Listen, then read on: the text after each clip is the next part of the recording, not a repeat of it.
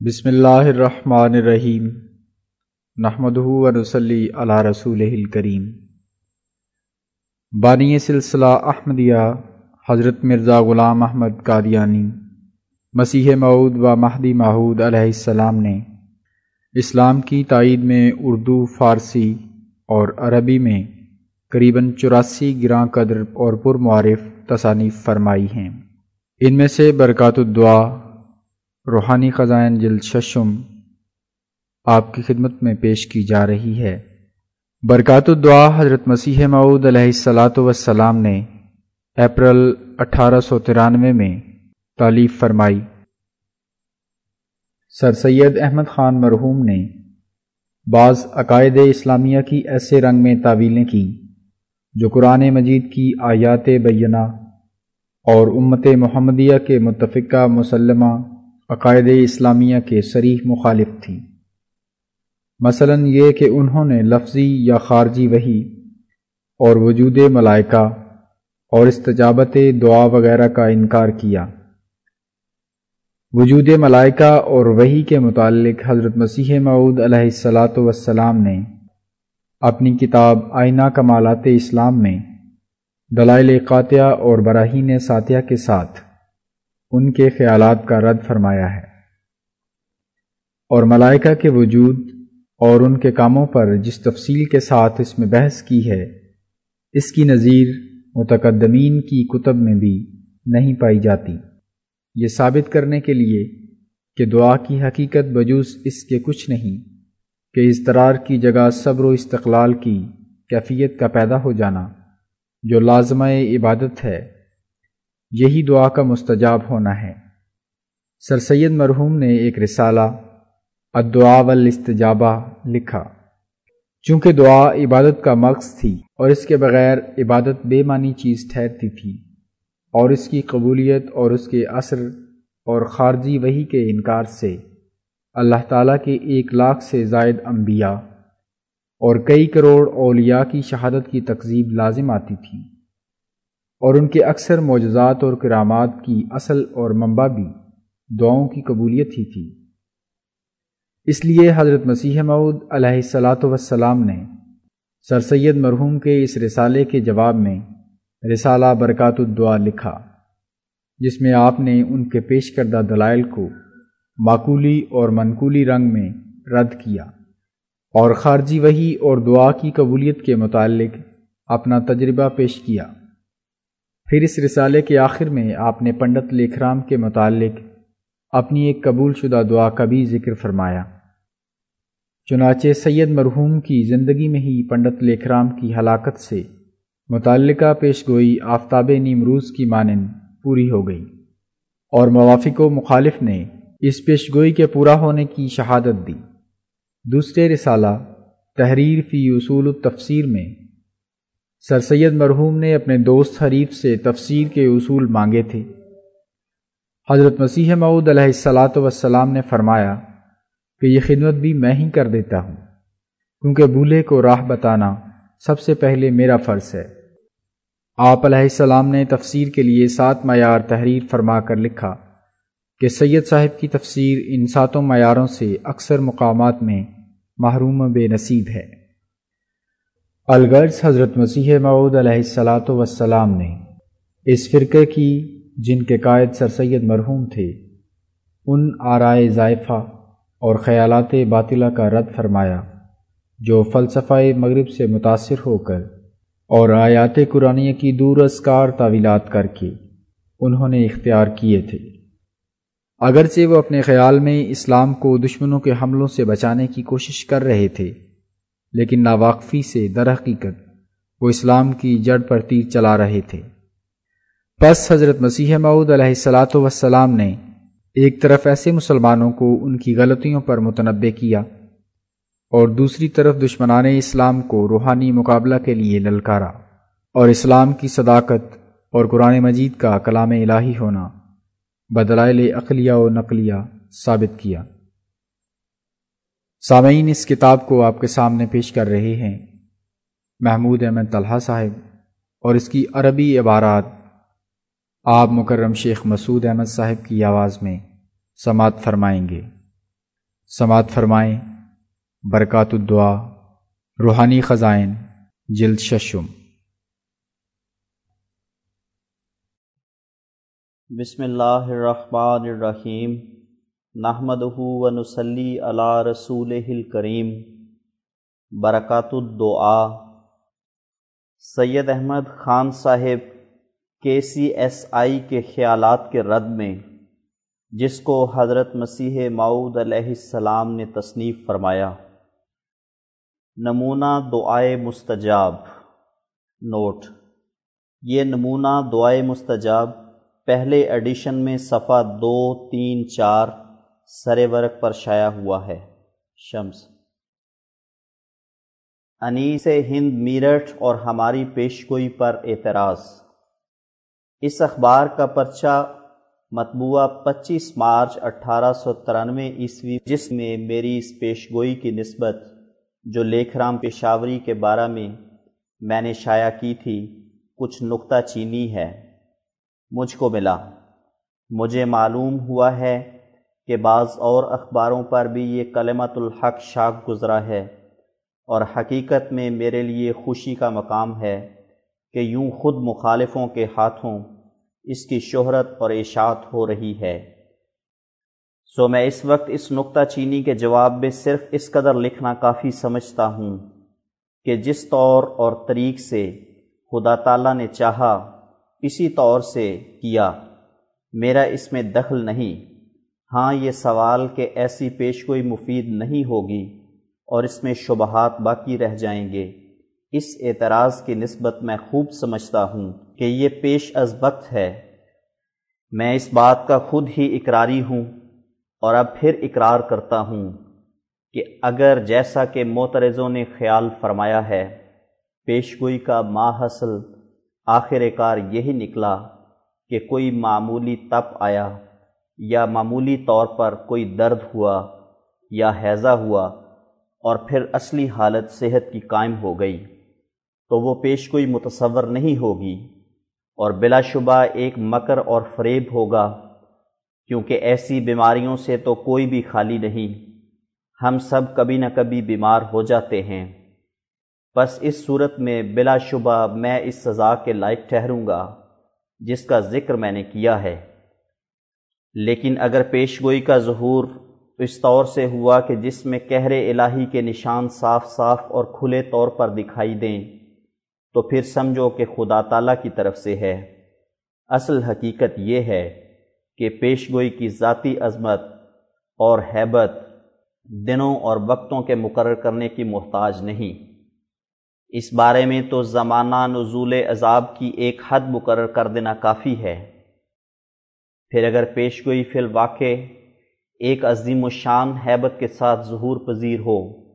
تو وہ خود دلوں کو اپنی طرف کھینچ لیتی ہے، اور یہ سارے خیالات اور یہ تمام نکتہ چینیاں جو پیش از وقت دلوں میں پیدا ہوتی ہیں، ایسی معدوم ہو جاتی ہیں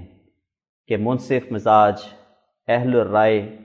ایک انفعال کے ساتھ اپنی رائوں سے رجوع کرتے ہیں۔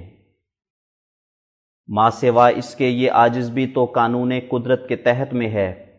اگر میری طرف سے بنیاد اس پیشگوئی کی صرف اسی قدر ہے کہ میں نے صرف یاوہ گوئی کے طور پر چند احتمالی بیماریوں کو ذہن میں رکھ کر اور اٹکل سے کام لے کر یہ پیشگوئی شائع کی ہے، تو جس شخص کی نسبت یہ پیشگوئی ہے وہ بھی تو ایسا کر سکتا ہے کہ انہی اٹکلوں کی بنیاد پر میری نسبت کوئی پیشگوئی کر دے۔ بلکہ میں راضی ہوں کہ بجائے 6 برس کے جو میں نے اس کے حق میں میعاد مقرر کی ہے، وہ میرے لیے 10 برس لکھتے۔ لیکھ رام کی عمر اس وقت شاید زیادہ سے زیادہ 30 برس کی ہوگی، اور وہ ایک جوان قوی ہیکل عمدہ صحت کا آدمی ہے، اور اس عاجز کی عمر اس وقت 50 برس سے کچھ زیادہ ہے، اور ضعیف اور دائم المرض اور طرح طرح کے عوارض میں مبتلا ہے۔ پھر باوجود اس کے مقابلے میں خود معلوم ہو جائے گا کہ کون سی بات انسان کی طرف سے ہے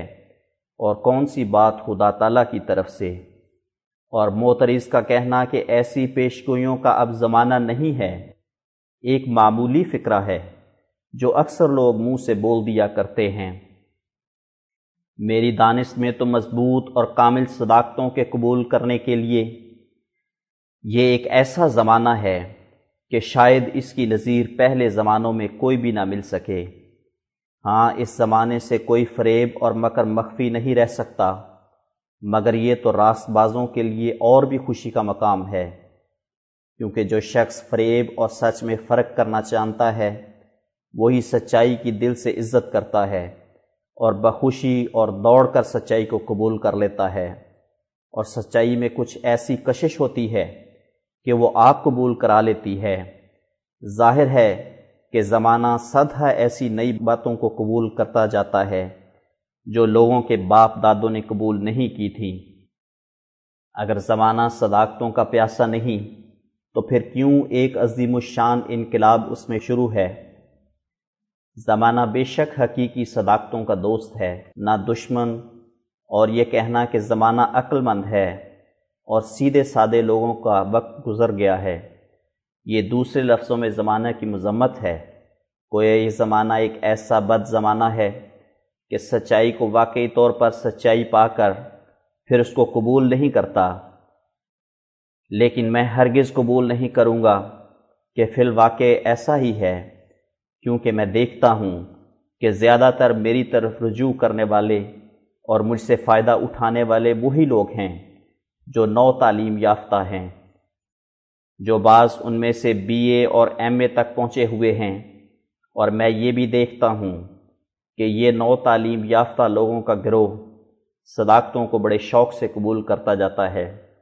اور صرف اسی قدر نہیں بلکہ ایک نو مسلم اور تعلیم یافتہ یورشین انگریزوں کا گروہ جن کی سکونت مدراس کے احاطہ میں ہے ہماری جماعت میں شامل اور تمام صداقتوں پر یقین رکھتے ہیں۔ اب میں خیال کرتا ہوں کہ میں نے وہ تمام باتیں لکھ دی ہیں جو ایک خدا ترس آدمی کے سمجھنے کے لیے کافی ہیں۔ آریوں کا اختیار ہے کہ میرے اس مضمون پر بھی اپنی طرف سے جس طرح چاہیں حاشیے چڑھاویں، مجھے اس بات پر کچھ بھی نظر نہیں، کیونکہ میں جانتا ہوں کہ اس وقت اس پیشگوئی کی تعریف کرنا یا مذمت کرنا دونوں برابر ہیں، اگر یہ خدا تعالیٰ کی طرف سے ہے، اور میں خوب جانتا ہوں کہ اسی کی طرف سے ہے، تو ضرور ہیبت ناک نشان کے ساتھ اس کا وقوع ہوگا اور دلوں کو ہلا دے گا، اور اگر اس کی طرف سے نہیں تو پھر میری ذلت ظاہر ہوگی، اور اگر میں اس وقت رقیق تعویلیں کروں گا تو یہ اور بھی ذلت کا موجب ہوگا۔ وہ ہستی قدیم اور پاک و قدوس جو تمام اختیارات اپنے ہاتھ میں رکھتا ہے، وہ کاذب کو کبھی عزت نہیں دیتا۔ یہ بالکل غلط بات ہے کہ لیکھ رام سے مجھ کو کوئی ذاتی عداوت ہے۔ مجھ کو ذاتی طور پر کسی سے بھی عداوت نہیں، بلکہ اس شخص نے سچائی سے دشمنی کی اور ایک ایسے کامل اور مقدس کو جو تمام سچائیوں کا چشمہ تھا توہین سے یاد کیا۔ اس لیے خدا تعالیٰ نے چاہا کہ اپنے ایک پیارے کی دنیا میں عزت ظاہر کرے۔ والسلام علی من اتبع الہدی۔ بسم اللہ الرحمن الرحیم، نحمدہ ونصلی علی رسولہ الکریم۔ سید احمد خان صاحب KCSI کے رسالہ الدعاء والاستجابہ اور رسالہ تحریر فی اصول التفسیر پر ایک نظر۔ اے اسیر عقل خود بر ہستی خود کم بناز، کیں سپہر بوالعجائب چون تو بسیار آورد۔ غیر را ہرگز نبی باشد گذر در کوہ حق، ہر که آید ز آسمان او را ز آن یار آورد۔ خود به خود فهمیدن قرآن گمان باطل است، ہر که از خود آورد او نجس و مردار آورد۔ سید صاحب اپنے رسالہ مندرجہ عنوان میں دعا کی نسبت اپنا یہ عقیدہ ظاہر کرتے ہیں کہ استجابت دعا کے یہ معنی نہیں کہ جو کچھ دعا میں مانگا گیا ہے وہ دیا جائے، کیونکہ اگر استجابت دعا کے یہی معنی ہوں کہ وہ سوال بہرحال پورا کر دیا جائے تو دو مشکلیں پیش آتی ہیں۔ اول یہ کہ ہزاروں دعائیں نہایت عاجزی اور اضطراری سے کی جاتی ہیں، مگر سوال پورا نہیں ہوتا، جس کے یہ معنی ہوتے ہیں کہ دعا قبول نہیں ہوئی، حالانکہ خدا نے استجابت دعا کا وعدہ کیا ہے۔ دوسری یہ کہ جو امور ہونے والے ہیں وہ مقدر ہیں، اور جو نہیں ہونے والے وہ بھی مقدر ہیں۔ ان مقدرات کے برخلاف ہرگز نہیں ہو سکتا۔ پس اگر استجابت دعا کے معنی سوال کا پورا کرنا قرار دیے جائیں تو خدا کا یہ وعدہ کہ ادعونی استجب لکم ان سوالوں پر جن کا ہونا مقدر نہیں ہے صادق نہیں آ سکتا، یعنی ان معنوں کی روح سے یہ عام وعدہ استجابت دعا کا باطل ٹھہرے گا، کیونکہ سوالوں کا وہی حصہ پورا کیا جاتا ہے جس کا پورا کیا جانا مقدر ہے، لیکن استجابت دعا کا وعدہ عام ہے جس میں کوئی بھی استثناء نہیں۔ پھر جس حالت میں بعض آیتیں ظاہر کر رہی ہیں کہ جن چیزوں کا دیا جانا مقدر نہیں وہ ہرگز دی نہیں جاتی، اور بعض آیتوں سے یہ ثابت ہوتا ہے کہ کوئی دعا رد نہیں ہوتی اور سب کی سب قبول کی جاتی ہیں، اور نہ صرف اسی قدر بلکہ یہ بھی ثابت ہوتا ہے کہ خدا تعالی نے تمام دعاؤں کے قبول کرنے کا وعدہ کر لیا ہے، جیسا کہ آیت ادعونی استجب لکم سے ظاہر ہے۔ پھر اس تناقض اور تعارض آیات سے بجوز اس کے کیوں کر مخلصی حاصل ہو کہ استجابت دعا سے عبادت کا قبول کرنا مراد لیا جائے، یعنی یہ معنی کیے جائیں کہ دعا ایک عبادت ہے، اور جب وہ دل سے اور خشوع سے اور خضوع سے کی جائے تو اس کے قبول کرنے کا خدا تعالیٰ نے وعدہ فرمایا ہے۔ پس استجابت دعا کی حقیقت بجز اس کے اور کچھ نہیں کہ وہ دعا ایک عبادت متصور ہو کر اس پر ثواب مترتب ہوتا ہے۔ ہاں اگر مقدر میں ایک چیز کا ملنا ہے اور اتفاقاً اس کے لیے دعا بھی کی گئی تو وہ چیز مل جاتی ہے، مگر نہ دعا سے بلکہ اس کا ملنا مقدر تھا۔ اور دعا میں بڑا فائدہ یہ ہے کہ جب دعا کرنے کے وقت خدا کی عظمت اور بے انتہا قدرت کا خیال اپنے دل میں جمایا جاتا ہے تو وہ خیال حرکت میں آ کر ان تمام خیالات پر جن سے اضطرار پیدا ہوا ہے غالب ہو جاتا ہے، اور انسان کو صبر اور استقلال پیدا ہو جاتا ہے، اور ایسی کیفیت کا دل میں پیدا ہو جانا لازمہ عبادت ہے، اور یہی دعا کا مستجاب ہونا ہے۔ پھر سید صاحب اپنے رسالے کے آخر میں لکھتے ہیں کہ جو لوگ حقیقت دعا سے ناواقف اور جو حکمت اس میں ہے اس سے بے خبر ہیں، وہ کہہ سکتے ہیں کہ جب یہ امر مسلم ہے کہ جو مقدر نہیں ہے وہ نہیں ہونے کا، تو دعا سے کیا فائدہ ہے؟ یعنی جب کہ مقدر بہرحال مل رہے گا، خواہ دعا کرو یا نہ کرو، اور جس کا ملنا مقدر نہیں اس کے لیے ہزاروں دعائیں کیے جاؤ، کچھ فائدہ نہیں، تو پھر دعا کرنا ایک امر عبث ہے۔ اس کے جواب میں سید صاحب فرماتے ہیں کہ اضطرار کے وقت استمداد کی خواہش رکھنا انسان کی فطرت کا خاصہ ہے، سو انسان اپنے فطرتی خاصہ سے دعا کرتا ہے بلا خیال اس کے کہ وہ ہوگا یا نہیں، اور بمقتضائے اس کی فطرت کے اس کو کہا گیا ہے کہ خدا ہی سے مانگو جو مانگو۔ اس تمام تحریر سے جس کو ہم نے بطور خلاصہ اوپر لکھ دیا ہے، ثابت ہوا کہ سید صاحب کا یہ مذہب ہے کہ دعا ذریعہ حصول مقصود نہیں ہو سکتی، اور نہ تحصیل مقاصد کے لیے اس کا کچھ اثر ہے، اور اگر دعا کرنے سے کسی داعی کا فقط یہی مقصد ہو کہ بذریعہ دعا کوئی سوال پورا ہو جائے تو یہ خیال عبث ہے، کیونکہ جس امر کا ہونا مقدر ہے اس کے لیے دعا کی حاجت نہیں، اور جس کا ہونا مقدر نہیں ہے اس کے لیے تضرع و ابتحال بے فائدہ ہے۔ غرض اس تقریر سے بتمام تر صفائی کھل گیا کہ سید صاحب کا یہی عقیدہ ہے کہ دعا صرف عبادت کے لیے موضوع ہے، اور اس کو کسی دنیاوی مطلب کے حصول کا ذریعہ قرار دینا طمع خام ہے۔ اب واضح ہو کہ سید صاحب کو قرآنی آیات کے سمجھنے میں سخت دھوکہ لگا ہوا ہے، مگر ہم انشاءاللہ تعالی اس دھوکے کی کیفیت کو اس مضمون کے آخر میں بیان کریں گے۔ اس وقت ہم نہایت افسوس سے یہ ظاہر کرتے ہیں کہ اگر سید صاحب قرآن کریم کے سمجھنے میں فہم رساد نہیں رکھتے تھے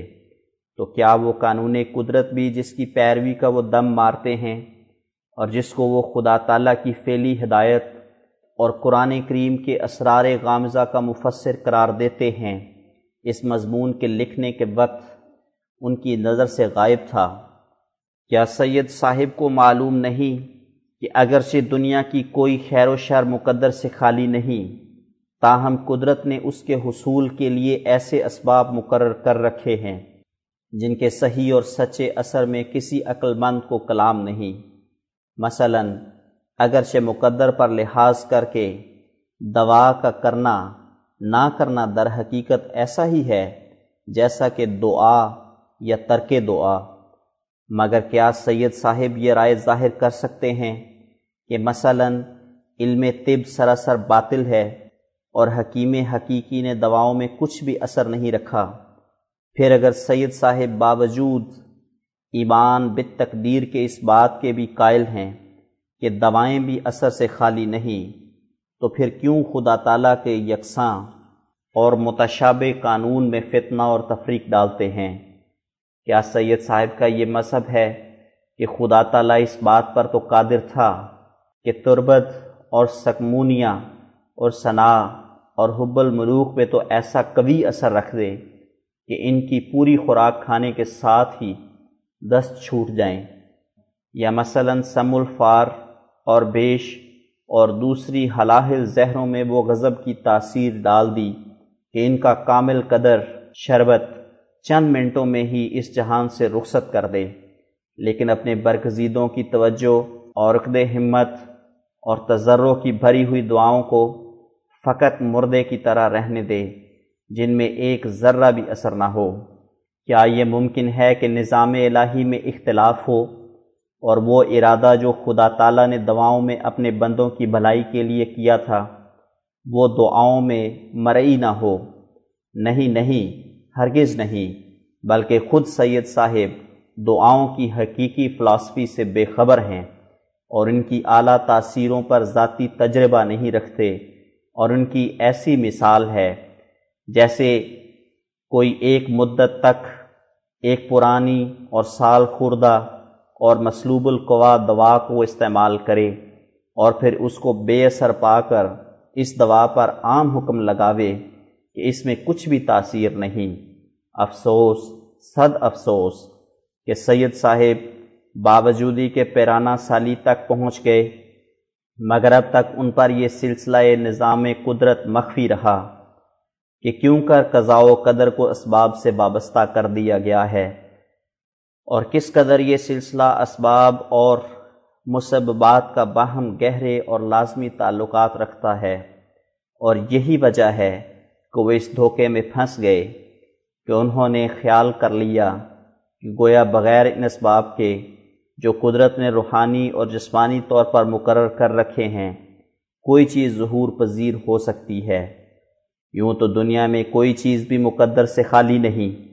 مثلاً جو انسان آگ اور پانی اور ہوا اور مٹی اور اناج اور نباتات اور حیوانات اور جمادات وغیرہ سے فائدہ اٹھاتا ہے وہ سب مقدرات ہی ہیں، لیکن اگر کوئی نادان ایسا خیال کر لے کہ بغیر ان تمام اسباب کے جو خدا تعالیٰ نے مقرر کر رکھے ہیں اور بغیر ان راہوں کے جو قدرت نے معین کر دی ہیں ایک چیز بغیر توسط جسمانی یا روحانی وسائل کے حاصل ہو سکتی ہے، تو ایسا شخص گویا خدا تعالیٰ کی حکمت کو باطل کرنا چاہتا ہے۔ میں نہیں دیکھتا کہ سید صاحب کی تقریر کا بجز اس کے کچھ اور بھی ماحصل ہے کہ وہ دعا کو من جملہ ان اسباب مؤثرہ کے نہیں سمجھتے جن کو انہوں نے بڑی مضبوطی سے تسلیم کیا ہوا ہے، بلکہ اس راہ میں حد سے زیادہ آگے قدم رکھ دیا ہے۔ مثلاً اگر سید صاحب کے پاس آگ کی تاثیر کا ذکر کیا جائے تو وہ ہرگز اس سے منکر نہیں ہوں گے اور ہرگز یہ نہیں کہیں گے کہ اگر کسی کا جلنا مقدر ہے تو بغیر آگ کے بھی جل رہے گا، تو پھر میں حیران ہوں کہ وہ باوجود مسلمان ہونے کے دعا کی تاثیروں سے جو آگ کی طرح کبھی اندھیرے کو روشن کر دیتی ہیں اور کبھی گستاخ دست انداز کا ہاتھ جلا دیتی ہیں،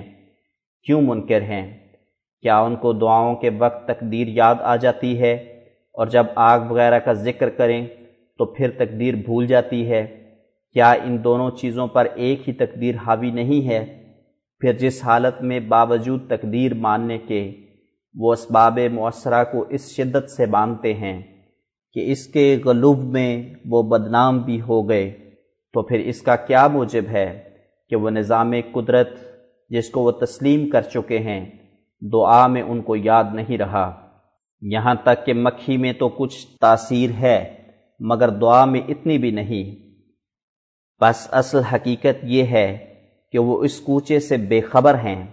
اور نہ ذاتی تجربہ اور نہ تجربہ والوں کی ان کو صحبت ہے۔ اب ہم فائدہ عام کے لیے کچھ استجابت دعا کی حقیقت ظاہر کرتے ہیں، سو واضح ہو کہ استجابت دعا کا مسئلہ در حقیقت دعا کے مسئلے کی ایک فرع ہے، اور یہ قاعدہ کی بات ہے کہ جس شخص نے اصل کو سمجھا ہوا نہیں ہوتا اس کو فرع کے سمجھنے میں پیچیدگیاں واقع ہوتی ہیں اور دھوکے لگتے ہیں۔ بس یہی سبب سید کی غلط فہمی کا ہے، اور دعا کی ماہیت یہ ہے کہ ایک سعید بندہ اور اس کے رب میں ایک تعلق جاذبہ ہے، یعنی پہلے خدا تعالیٰ کی رحمانیت بندے کو اپنی طرف کھینچتی ہے، پھر بندے کے صدق کی کششوں سے خدا تعالیٰ اس سے نزدیک ہو جاتا ہے، اور دعا کی حالت میں وہ تعلق ایک خاص مقام پر پہنچ کر اپنے خواص سے عجیبہ پیدا کرتا ہے۔ سو جس وقت بندہ کسی سخت مشکل میں مبتلا ہو کر خدا تعالیٰ کی طرف کامل یقین اور کامل امید اور کامل محبت اور کامل وفاداری اور کامل ہمت کے ساتھ جھکتا ہے اور نہایت درجے کا بیدار ہو کر غفلت کے پردوں کو چیرتا ہوا فنا کے میدانوں میں آگے سے آگے نکل جاتا ہے، پھر آگے کیا دیکھتا ہے کہ بارگاہ الوہیت ہے اور اس کے ساتھ کوئی شریک نہیں، تب اس کی روح اس آستانے پر سر رکھ دیتی ہے، اور قوت جذب جو اس کے اندر رکھی گئی ہے وہ خدا تعالیٰ کی عنایات کو اپنی طرف کھینچتی ہے۔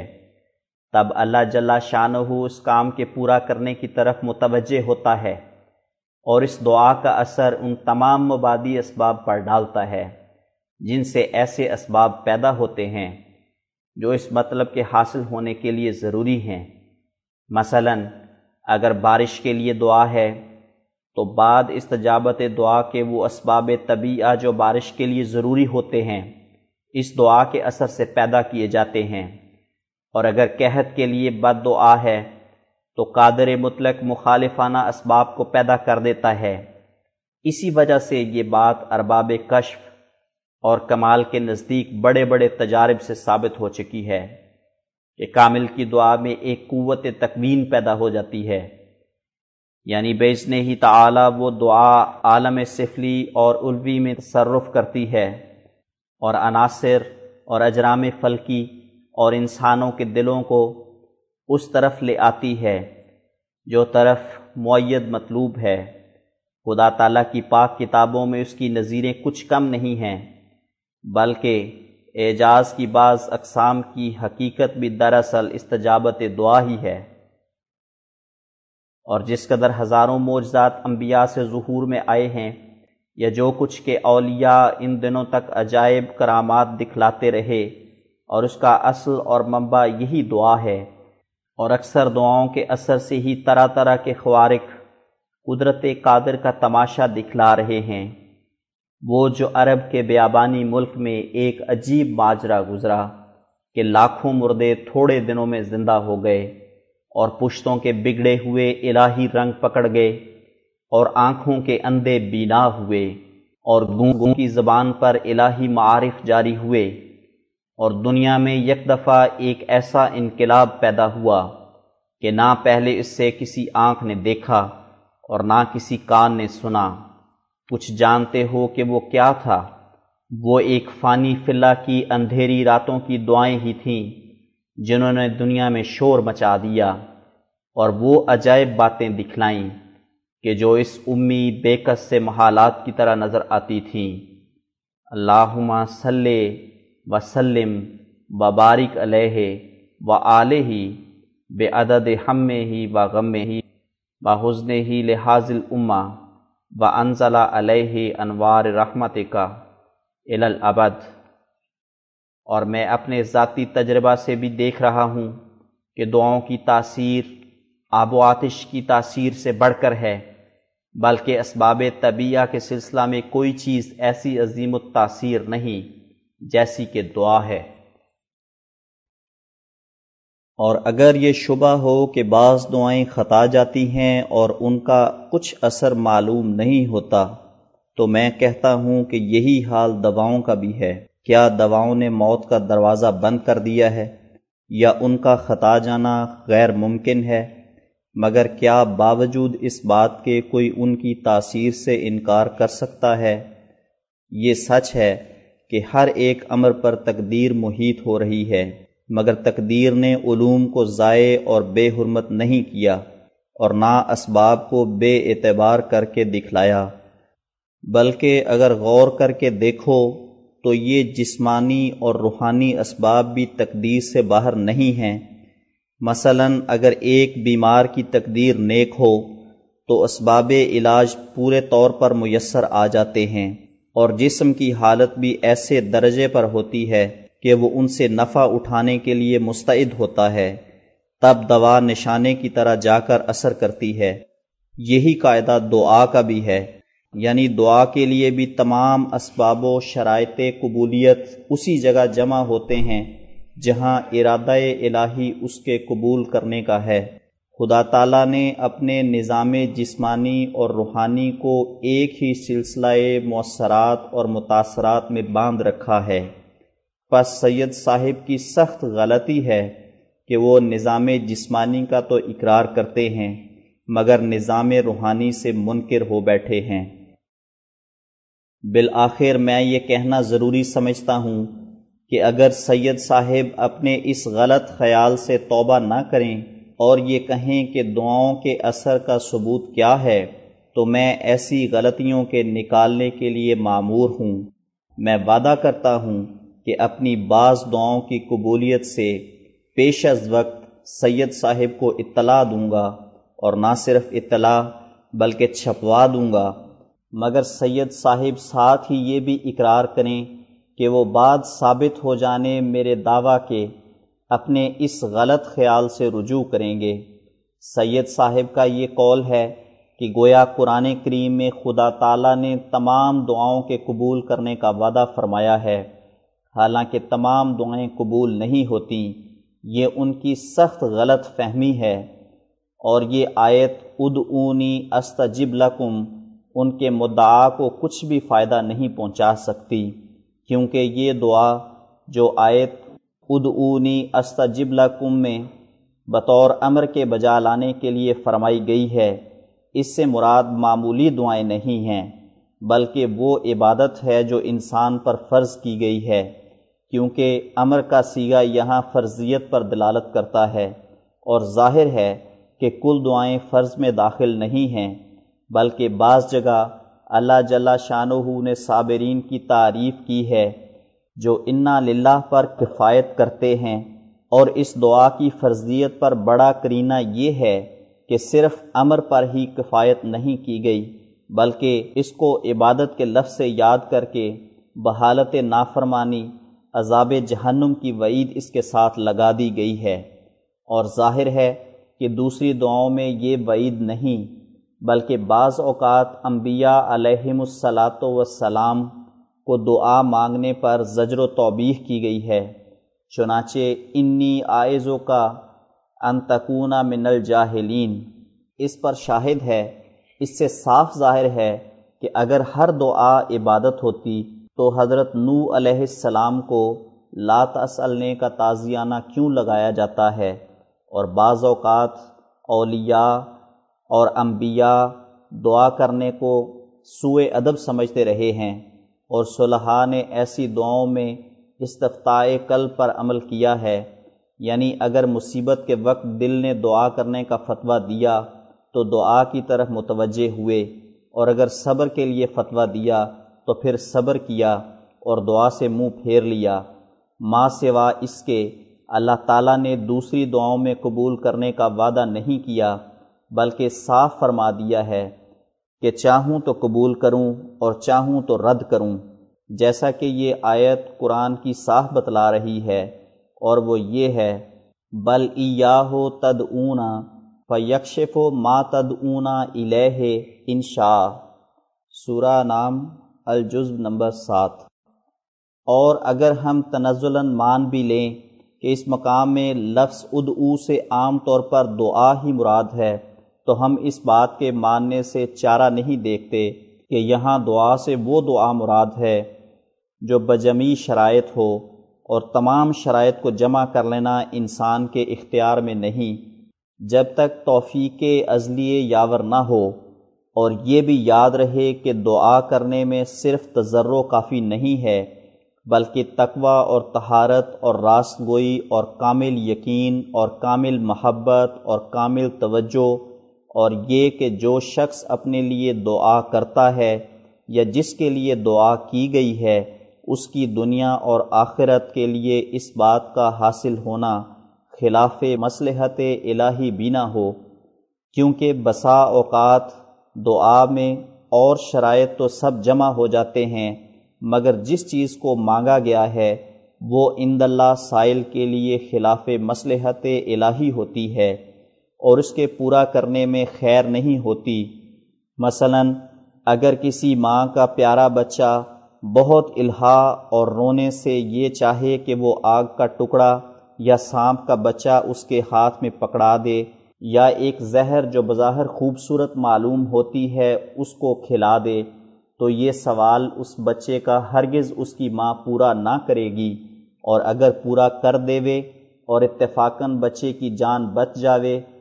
لیکن کوئی عضو اس کا بیکار ہو جاوے، تو بلوغ کے بعد وہ بچہ اپنی اس احمق والدہ کا سخت شاکی ہوگا۔ اور بجز اس کے اور بھی کئی شرائط ہیں کہ جب تک وہ تمام جمع نہ ہوں اس وقت تک دعا کو دعا نہیں کہہ سکتے، اور جب تک کسی دعا میں پوری روحانیت داخل نہ ہو اور جس کے لیے دعا کی گئی ہے اور جو دعا کرتا ہے ان میں استعداد قریبہ پیدا نہ ہو، تب تک توقع اثر دعا امید موہوم ہے، اور جب تک ارادہ الہی قبولیت دعا کے متعلق نہیں ہوتا تب تک یہ تمام شرائط جمع نہیں ہوتی اور ہمتیں پوری توجہ سے قاصر رہتی ہیں۔ سید صاحب اس بات کو بھی مانتے ہیں کہ دار آخرت کی سعادتیں اور نعمتیں اور لذتیں اور راحتیں جن کی نجات سے تعبیر کی گئی ہے ایمان اور ایمانی دعاؤں کا نتیجہ ہیں۔ پھر جب کہ یہ حال ہے تو سید صاحب کو ماننا پڑا کہ بلا شبہ ایک مومن کی دعائیں اپنے اندر اثر رکھتی ہیں اور آفات کے دور ہونے اور مرادات کے حاصل ہونے کا موجب ہو جاتی ہیں، کیونکہ اگر موجب نہیں ہو سکتی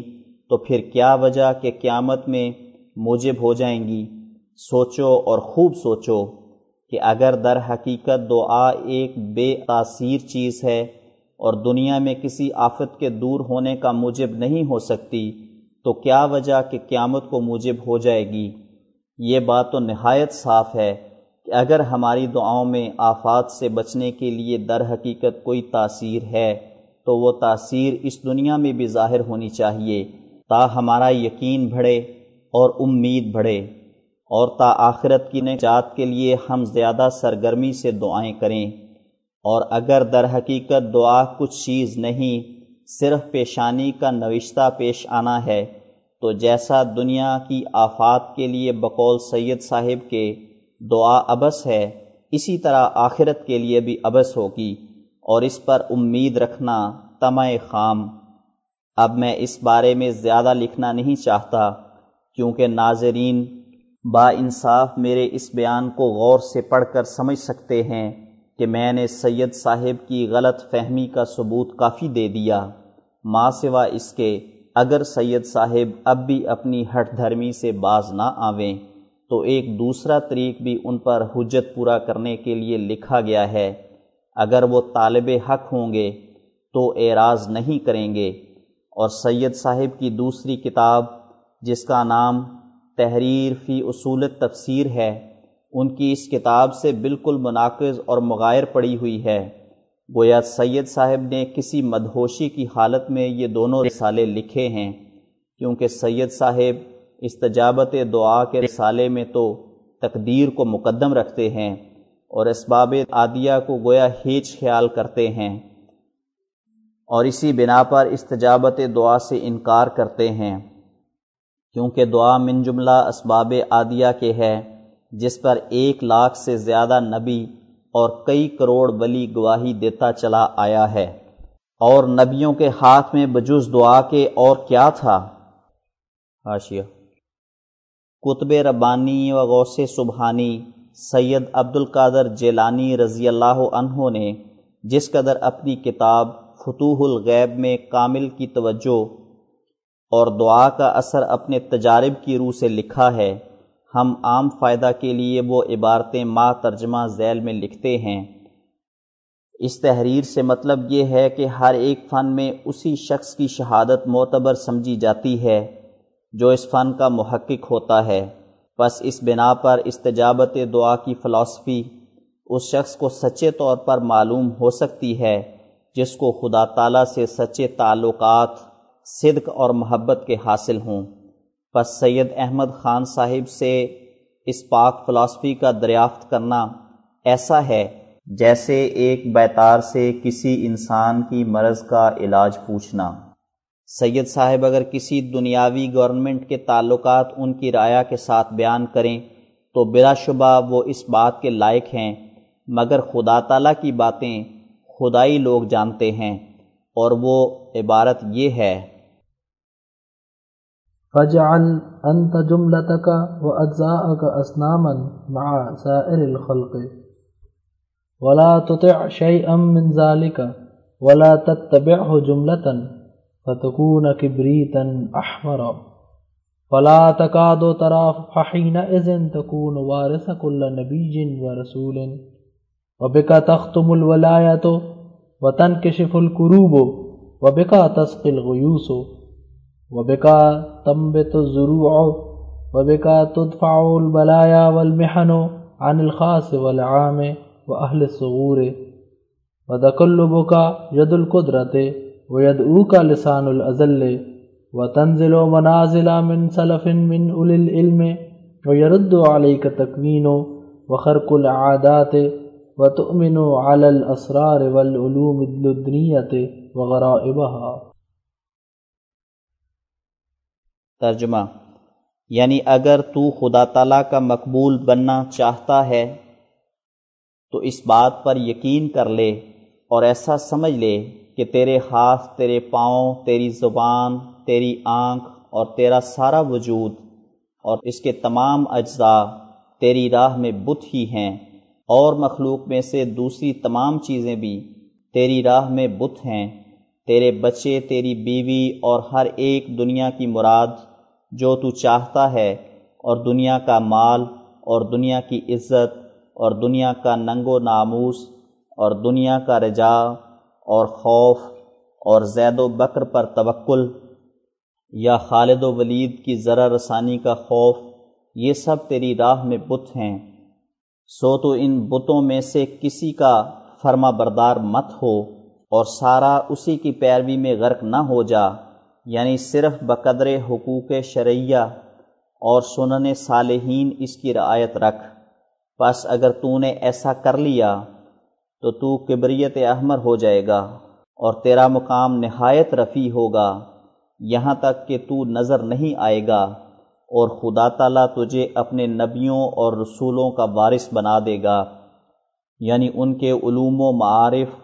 اور برکات جو مخفی اور ناپدید ہو گئے تھے وہ اثر نو تجھ کو عطا کیے جائیں گے، اور ولایت تیرے پر ختم ہوگی، یعنی تیرے بعد کوئی نہیں اٹھے گا جو تجھ سے بڑا ہو، اور تیری دعاؤں اور تیری عقد ہمت اور تیری برکت سے لوگوں کے سخت غم دور کیے جائیں گے، اور قحط زدوں کے لیے بارشیں ہوں گی اور کھیتیاں اگیں گی، اور بلائیں اور محنتیں ہر ایک خاص و عام کی، یہاں تک کہ بادشاہوں کی مصیبتیں تیری توجہ اور دعا سے دور ہوں گی، اور ید قدرت تیرے ساتھ ہوگا،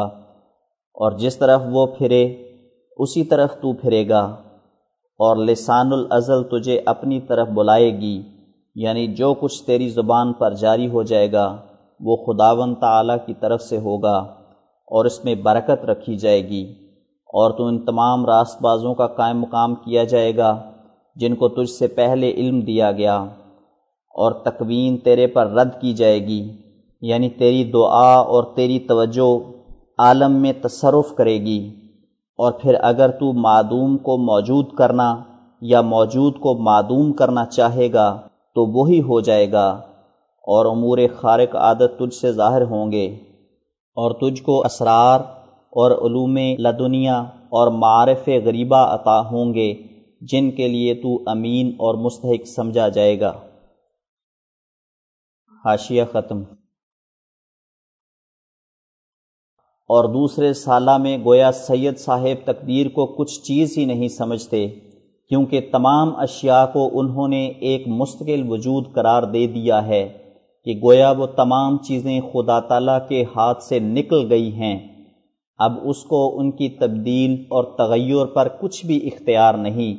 اور گویا اس کی خدائی فقط ایک تنگ دائرے میں محدود ہے،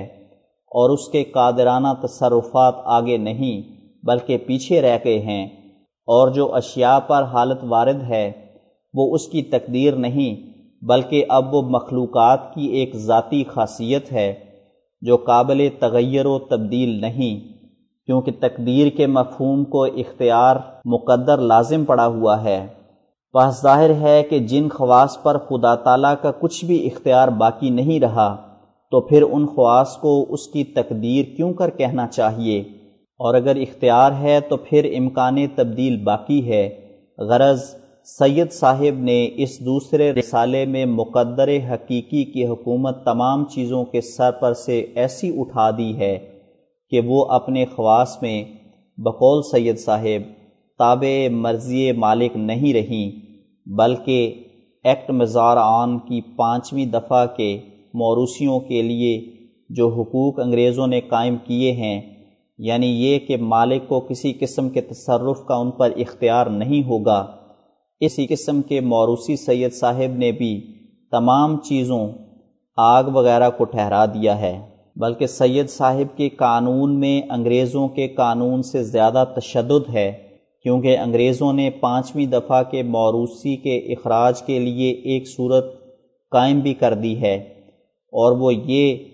کہ جب موروثی 1 سال تک لگان واجب کا ایک حصہ خواہ 2 آنے بھی ہوں ادا نہ کرے تو خارج ہو سکتا ہے،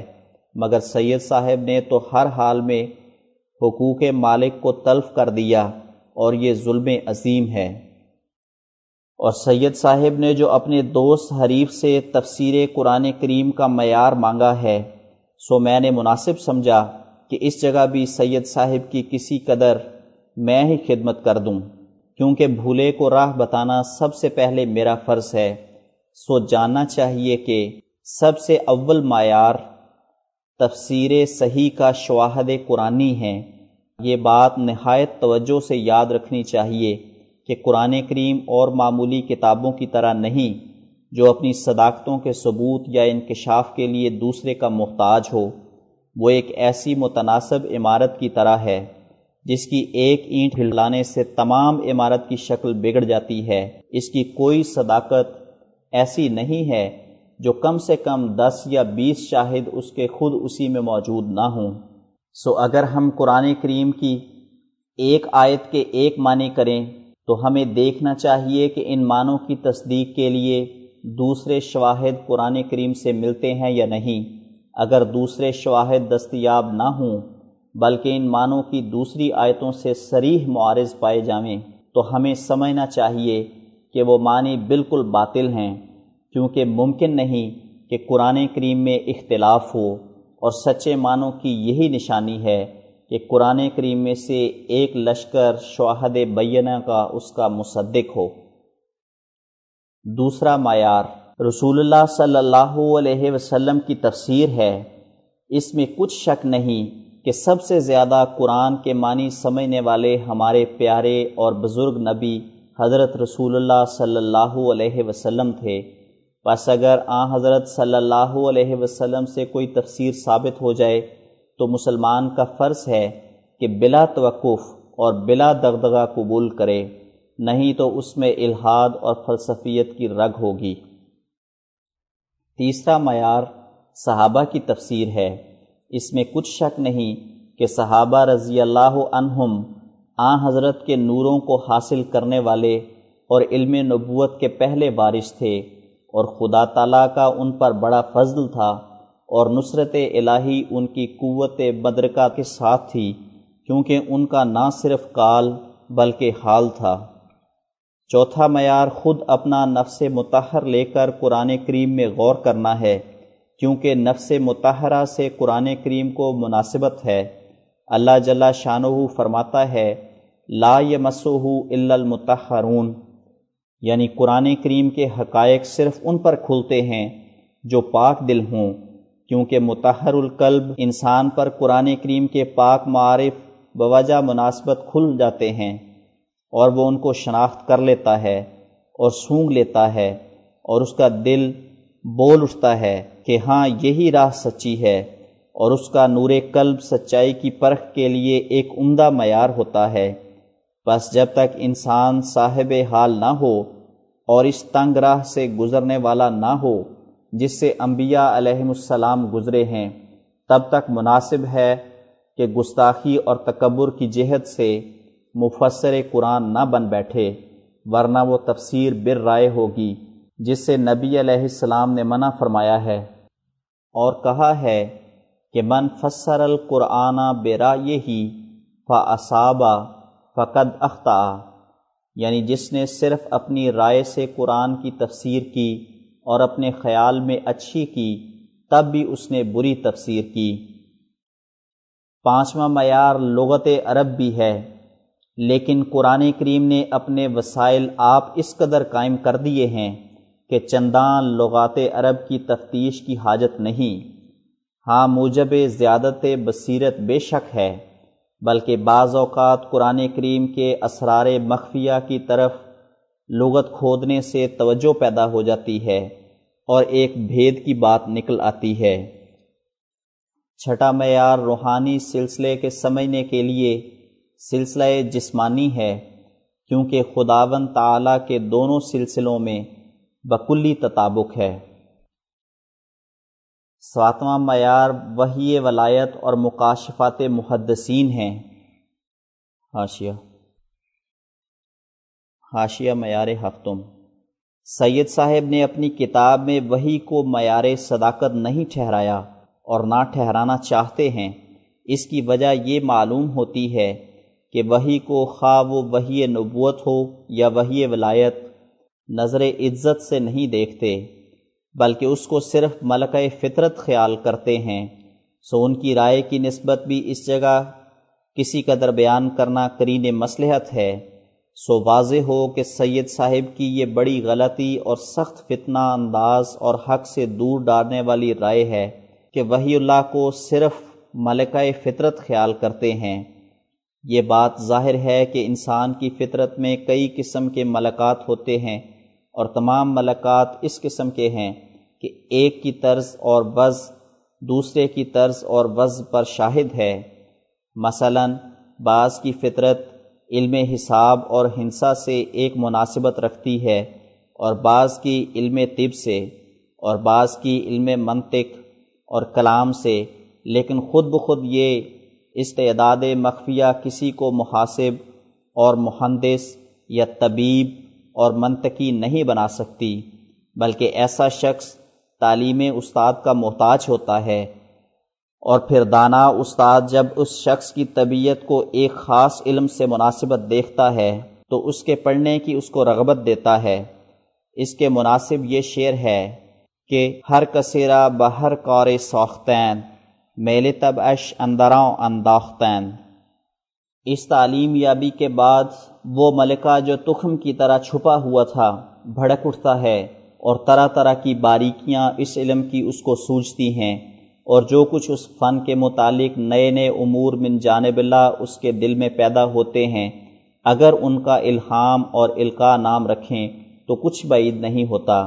کیونکہ بلا شبہ وہ تمام عمدہ باتیں جن سے انسانوں کو نفع پہنچتا ہے خدا تعالیٰ کی طرف سے دل میں ڈالی جاتی ہیں، جیسا کہ اللہ جل شانہ بھی در حقیقت اسی کی طرف اشارہ فرما کر کہتا ہے فَأَلْهَمَهَا فُجُورَهَا وَتَقْوَاهَا، یعنی بری باتیں اور نیک باتیں جو انسانوں کے دلوں میں پڑتی ہیں وہ خدا تعالیٰ کی طرف سے ہی الہام ہوتی ہیں۔ اچھا آدمی اپنی اچھی طبیعت کی وجہ سے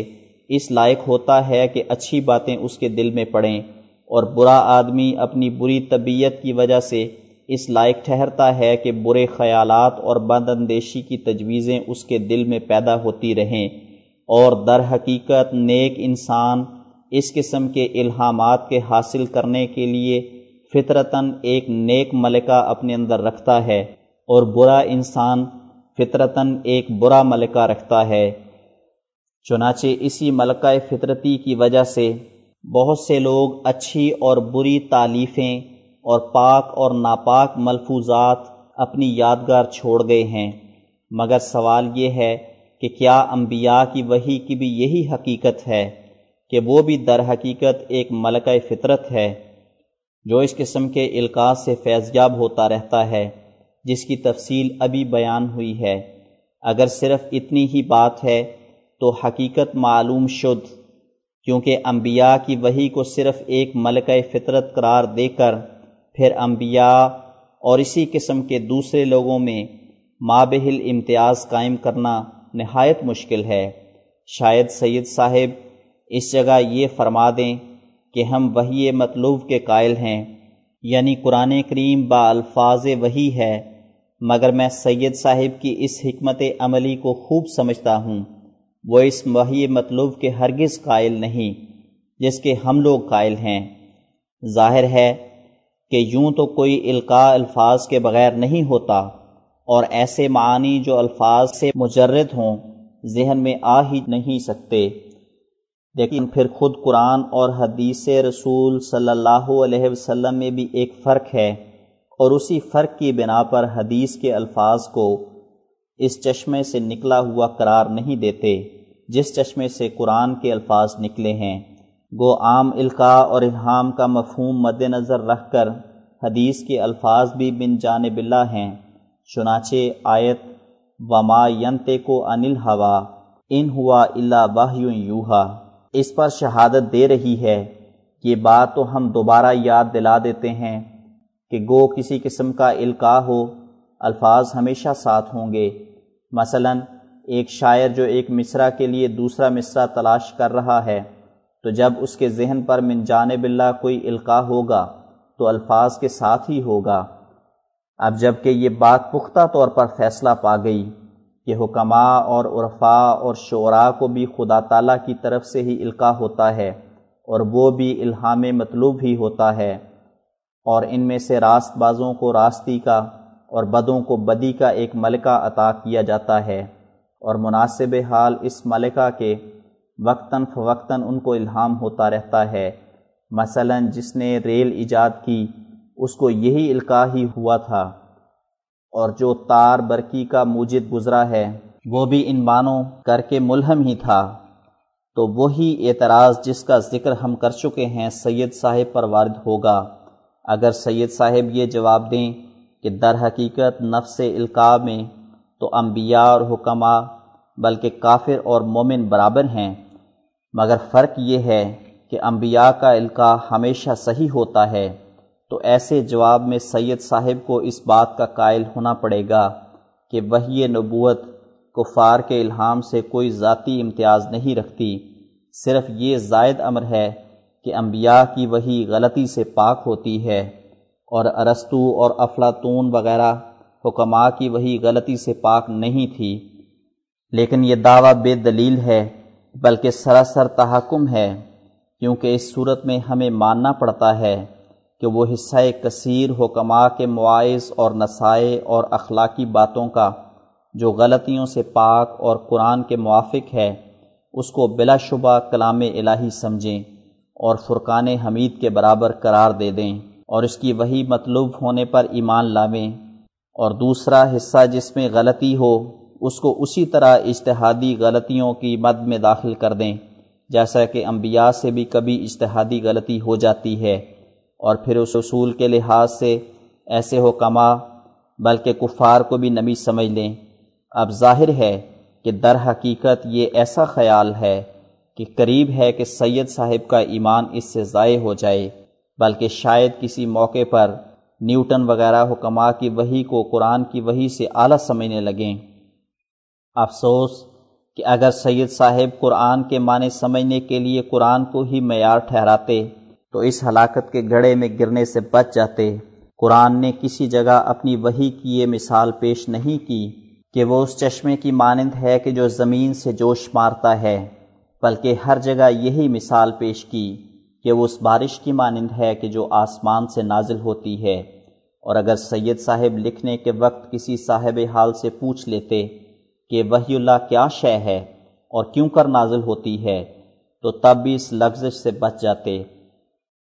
اس ٹھوکر سے سید صاحب نے ایک جماعت کثیرہ مسلمان کو تباہ کر دیا اور قریب قریب الحاد اور دہریت کے پہنچا دیا، اور وحی نبوت کی عزت کو کھو کر اس فطرتی ملکہ تک محدود کر دیا جس میں کافر اور بے ایمان بھی شریک ہیں۔ اس وقت میں محض للہ اپنی شہادت سید صاحب کی خدمت میں پیش کرتا ہوں، شاید خدا تعالیٰ ان پر فضل کرے۔ سو اے عزیز سید، مجھے اس اللہ جل شانہ کی قسم ہے کہ یہ بات واقعی صحیح ہے کہ وحی آسمان سے دل پر ایسی گرتی ہے جیسے کہ آفتاب کی شعاع دیوار پر۔ میں ہر روز دیکھتا ہوں کہ جب مکالمہ الہیہ کا وقت آتا ہے تو اول یک دفعہ مجھ پر ایک ربودگی طاری ہوتی ہے، تب میں ایک تبدیل یافتہ چیز کی مانند ہو جاتا ہوں، اور میری حس اور میرا ادراک اور ہوش گو بگفتن باقی ہوتا ہے، مگر اس وقت میں پاتا ہوں کہ گویا ایک وجود شدید الطاقت نے میرے تمام وجود کو اپنی مٹھی میں لے لیا ہے، اور اس وقت احساس کرتا ہوں کہ میری ہستی کی تمام رگیں اس کے ہاتھ میں ہیں، اور جو کچھ میرا ہے اب وہ میرا نہیں بلکہ اس کا ہے۔ جب یہ حالت ہو جاتی ہے تو اس وقت سب سے پہلے خدا تعالیٰ دل کے ان خیالات کو میری نظر کے سامنے پیش کرتا ہے جن پر اپنے کلام کی شعاع ڈالنا اس کو منظور ہوتا ہے۔ تب ایک عجیب کیفیت سے وہ خیالات یکے بعد دیگرے نظر کے سامنے آتے ہیں، اور ایسا ہوتا ہے کہ جب ایک خیال مثلا زید کی نسبت دل میں آیا کہ وہ فلاں مرض سے صحت یاب ہوگا یا نہ ہوگا تو جھٹ اس پر ایک ٹکڑا کلام الہی کا ایک شعاع کی طرح گرتا ہے، اور بسا اوقات اس کے گرنے کے ساتھ تمام بدن ہل جاتا ہے۔ پھر وہ مقدمہ طے ہو کر دوسرا خیال سامنے آتا ہے، ادھر وہ خیال نظر کے سامنے کھڑا ہوا اور ادھر ساتھ ہی ایک ٹکڑا الہام کا اس پر گرا، جیسا کہ ایک تیر انداز ہر یک شکار کے نکلے پر تیر مارتا جاتا ہے، اور عین اس وقت میں محسوس ہوتا ہے کہ یہ سلسلہ خیالات کا ہماری ملکہ فطرت سے پیدا ہوتا ہے، اور کلام جو اس پر گرتا ہے وہ اوپر سے نازل ہوتا ہے۔ اگرچہ شعراء وغیرہ کو بھی سوچنے کے بعد القاء ہوتا ہے، مگر اس وحی کو اس سے مناسبت دینا سخت بے تمیزی ہے، کیونکہ وہ القاء خوض اور فکر کا ایک نتیجہ ہوتا ہے، اور ہوش و حواس کی قائمی اور انسانیت کی حد میں ہونے کی حالت میں ظہور کرتا ہے، لیکن یہ القاء صرف اس وقت ہوتا ہے کہ جب انسان اپنے تمام وجود کے ساتھ خدا تعالیٰ کے تصرف میں آ جاتا ہے اور اپنا ہوش اور اپنا خوض کسی طور سے اس میں دخل نہیں رکھتا۔ اس وقت زبان ایسی معلوم ہوتی ہے کہ گویا یہ اپنی زبان نہیں اور ایک دوسری زبردست طاقت اس سے کام لے رہی ہے، اور یہ صورت جو میں نے بیان کی ہے اس سے صاف سمجھ میں آ جاتا ہے کہ فطرتی سلسلہ کیا چیز ہے اور آسمان سے کیا نازل ہوتا ہے۔ بالآخر میں دعا کرتا ہوں کہ خدا تعالیٰ اس منحوس نیچریت کو مسلمانوں کے دلوں سے ایسا دھو دے کہ کوئی داغ اس کا باقی نہ رہے، کیونکہ اسلام کی برکتیں جس آنکھ سے دیکھی جاتی ہیں وہ آنکھ تب تک نہیں کھلے گی جب تک کہ یہ دخان آگے سے دور اور دفع نہیں ہوگا۔ ای نیچر شوخ این چه ایزاست، از دست تو فتنه هر طرف خواست، آن کس که ره کجت پسندید دیگر نگزید جانب راست، لیکن چوز غور و فکر بینم از ماست مصیبت که بر ماست، متروک شده است درس قرآن زان روز هجوم این بلا هاست، نیچر نه به اصل خویش بد بود دین گم شد و نور عقل ها کاست، بر کتر نگون شدند یک بار رو تافته زان طرف که دریاست، بر جنت و حشر و نشر خندند کین قصه بعید از خرد هاست، چون ذکر فرشتگان بیاید گویند خلاف عقل داناست، ای سید سرگروه این قوم هوشدار که پای تو نه برجاست، پیران سر این چه در سر افتاد رو توبه کن این نه راه تقواست، ترسم که بدین کیاس یک روز گویی که خدا خیال بی جاست، ای خواجه برو که فکر انسان در کار خدا ز نوع سوداست،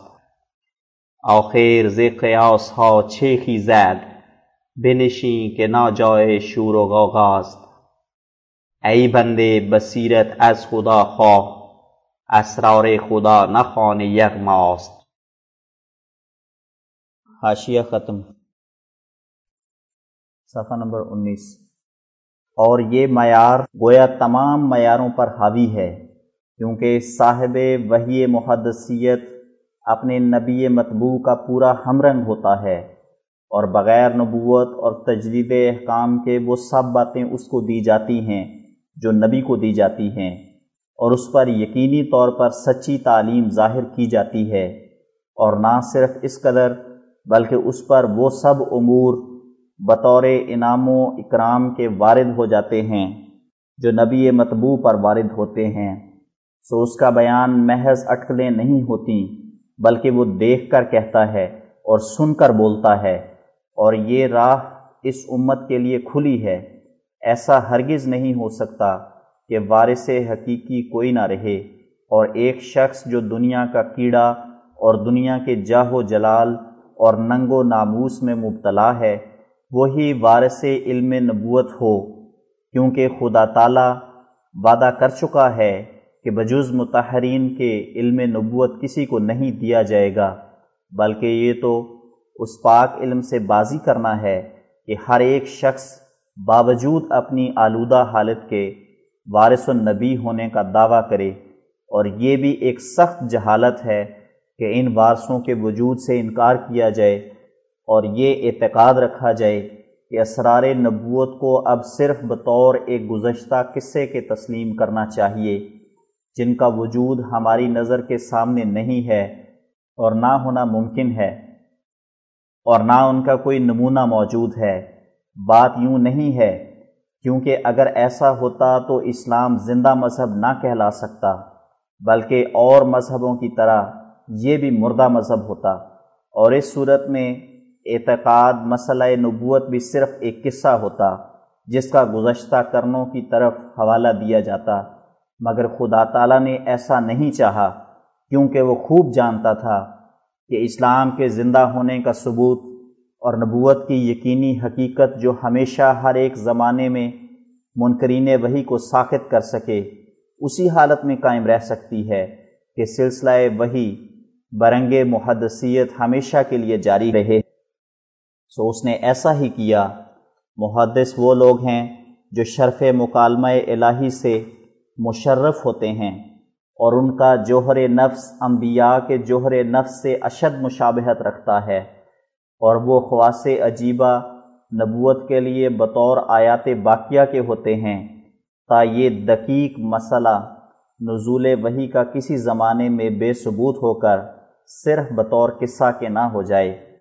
اور یہ خیال ہرگز درست نہیں کہ انبیاء علیہم السلام دنیا سے بے وارث ہی گزر گئے، اور اب ان کی نسبت کچھ رائے ظاہر کرنا بجز قصہ خوانی کے اور کچھ زیادہ وقت نہیں رکھتا، بلکہ ہر ایک صدی میں ضرورت کے وقت ان کے وارث پیدا ہوتے رہے ہیں، اور اس صدی میں یہ عاجز ہے۔ خدا تعالیٰ نے مجھ کو اس زمانے کی اصلاح کے لیے بھیجا ہے، تا وہ غلطیاں جو بجز خدا تعالیٰ کی خاص تائید کے نکل نہیں سکتی تھیں، وہ مسلمانوں کے خیالات سے نکالی جائیں، اور منکرین کو سچے اور زندہ خدا کا ثبوت دیا جائے، اور اسلام کی عظمت اور حقیقت تازہ نشانوں سے ثابت کی جائے۔ سو یہی ہو رہا ہے، قرآن کریم کے معارف ظاہر ہو رہے ہیں، لطائف اور دقائق کلام ربانی کے کھل رہے ہیں، نشان آسمانی اور خوارق ظہور میں آ رہے ہیں، اور اسلام کے حسنوں اور نوروں اور برکتوں کا خدا تعالیٰ نئے سرے جلوہ دکھا رہا ہے۔ جس کی آنکھیں دیکھنے کی ہیں دیکھے، اور جس میں سچا جوش ہے وہ طلب کرے، اور جس میں ایک ذرہ حب اللہ اور رسول کریم کی ہے وہ اٹھے اور آزمائے، اور خدا تعالیٰ کی اس پسندیدہ جماعت میں داخل ہوئے جس کی بنیادی اینٹ اس نے اپنے پاک ہاتھ سے رکھی ہے۔ اور یہ کہنا کہ اب وحی ولایت کی راہ مسدود ہے اور نشان ظاہر نہیں ہو سکتے اور دعائیں قبول نہیں ہوتیں، یہ ہلاکت کی راہ ہے، نہ سلامتی کی۔ خدا تعالیٰ کے فضل کو رد مت کرو، اٹھو، آزماؤ اور پرکھو۔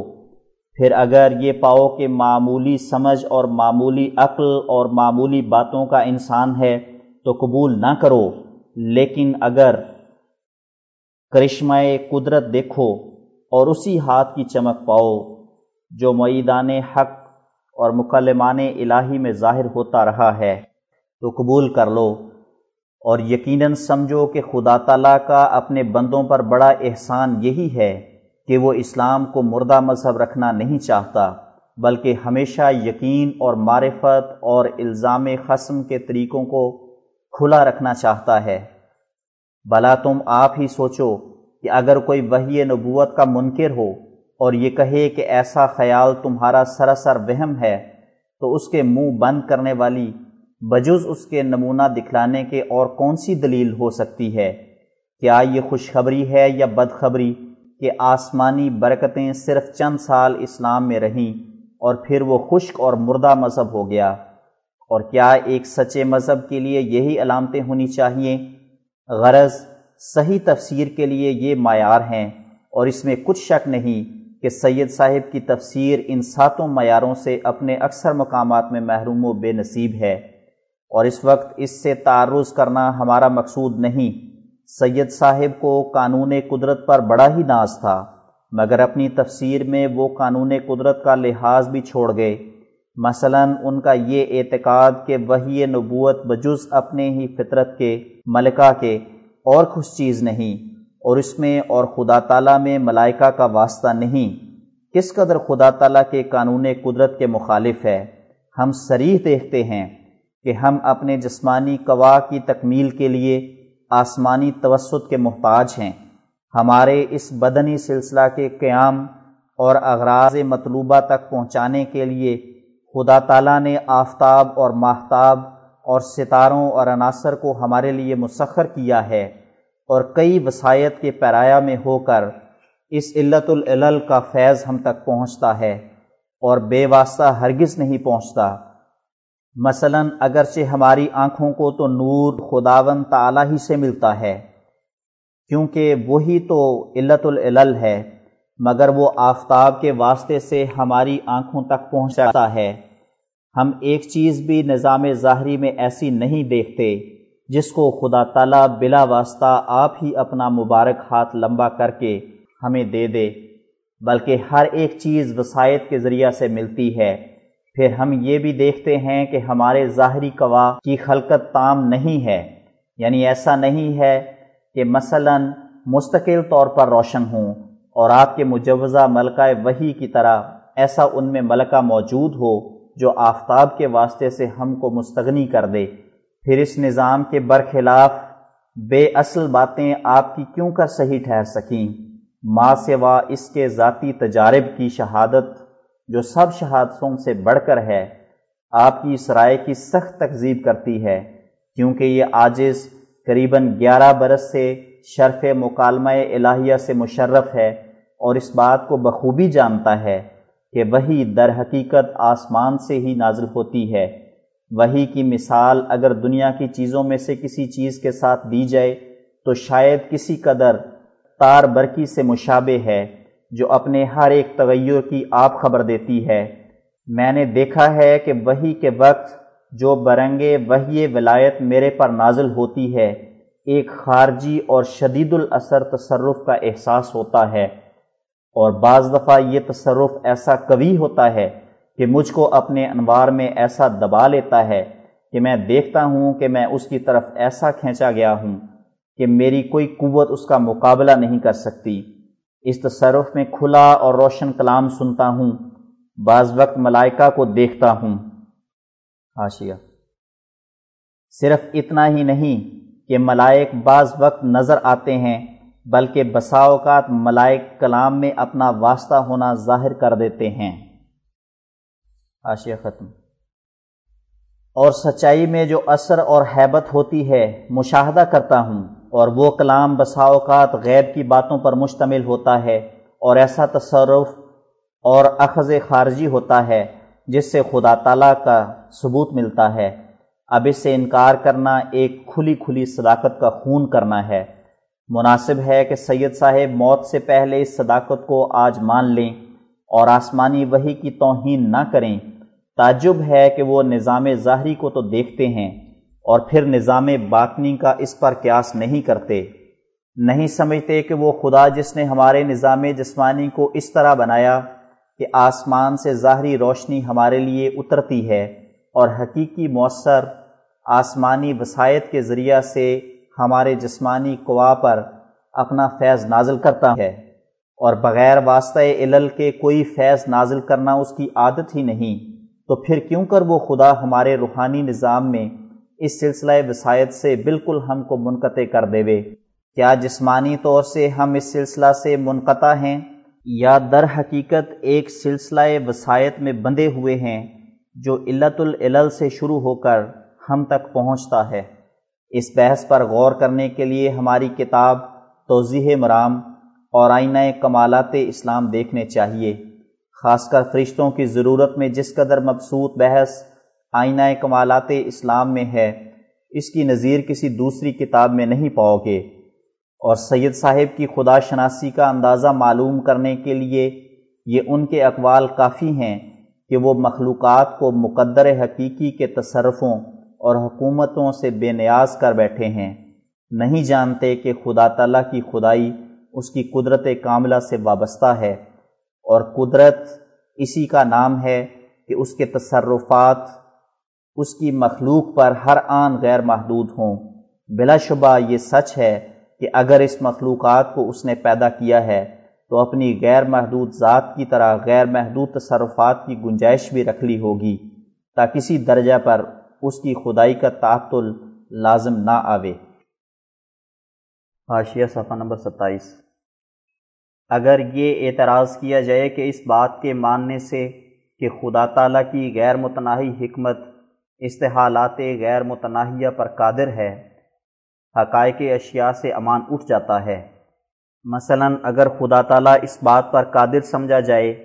کہ پانی کی صورت نوعیہ کو سلب کر کے ہوا کی صورت نوعیہ اس کی جگہ رکھ دے، یا ہوا کی صورت نوعیہ کو سلب کر کے آگ کی صورت نوعیہ کو اس کی قائم مقام کر دے، یا آگ کی صورت نوعیہ کو سلب کر کے ان مخفی اسباب سے جو اس کے علم میں ہیں پانی کی صورت نوعیہ میں لے آوے، یا مٹی کو کسی زمین کی تہہ میں تصرفات لطیفہ سے سونا بنا دے، یا سونے کو مٹی بنا دے، تو اس سے امان اٹھ جائے گا اور علوم و فنون ضائع ہو جائیں گے۔ تو اس سوال کا جواب یہ ہے کہ یہ خیال سراسر فاسد ہے، کیونکہ ہم دیکھتے ہیں کہ خدا تعالیٰ اپنی مخفی حکمتوں کے تصرف سے عناصر وغیرہ کو سبھا طور کے استحالات میں ڈالتا رہتا ہے۔ ایک زمین کو ہی دیکھو کہ وہ انواع و اقسام کے استحالات سے کیا کچھ بنتی رہتی ہے، اسی سے سم الفار نکل آتا ہے، اور اسی سے فاز زہر، اور اسی سے سونا، اور اسی سے چاندی، اور اسی سے طرح طرح کے جواہرات، اور ایسا ہی بخارات کا صعود ہو کر کیا کیا چیزیں ہیں جو جو آسمان میں پیدا ہو جاتی ہیں، انہی بخارات میں سے برف گرتی ہے، اور انہی سے اولے بنتے ہیں، اور انہی میں سے برق، اور انہی میں سے صاعقہ۔ اور یہ بھی ثابت ہوا ہے کہ کبھی جب آسمان سے راکھ بھی گرتی ہے تو کیا ان حالات سے علم باطل ہو جاتے ہیں یا امان اٹھ جاتا ہے؟ اور اگر یہ کہو کہ ان چیزوں میں تو خدا تعالیٰ نے پہلے ہی سے ان کی فطرت میں ان تمام استحالات کا مادہ رکھا ہے، تو ہمارا یہ جواب ہوگا کہ ہم نے کب اور کس وقت کہا ہے کہ اشیاء متنازع فی میں ایسا مادہ متشارکہ نہیں رکھا گیا، بلکہ صحیح اور سچا مذہب تو یہی ہے کہ خدا تعالیٰ نے جو اپنی ذات میں واحد ہے تمام اشیاء کو شے واحد کی طرح پیدا کیا ہے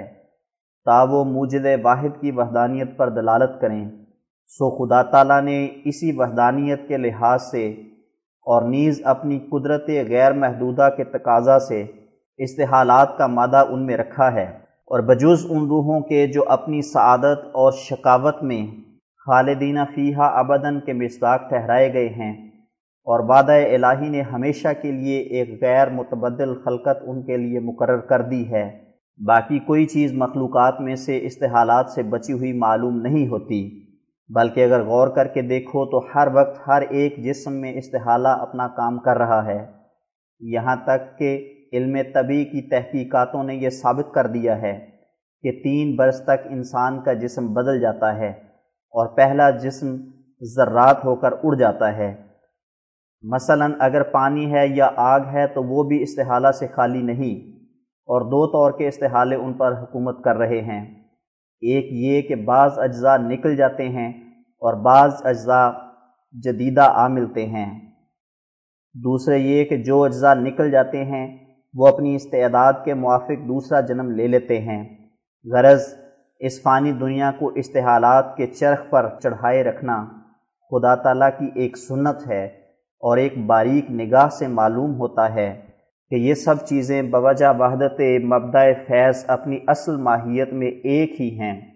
گو ان چیزوں کا کامل کیمیاگر انسان نہیں بن سکتا، اور کیوں کر بنے؟ حکیم مطلق نے اپنے اسرار حکمیہ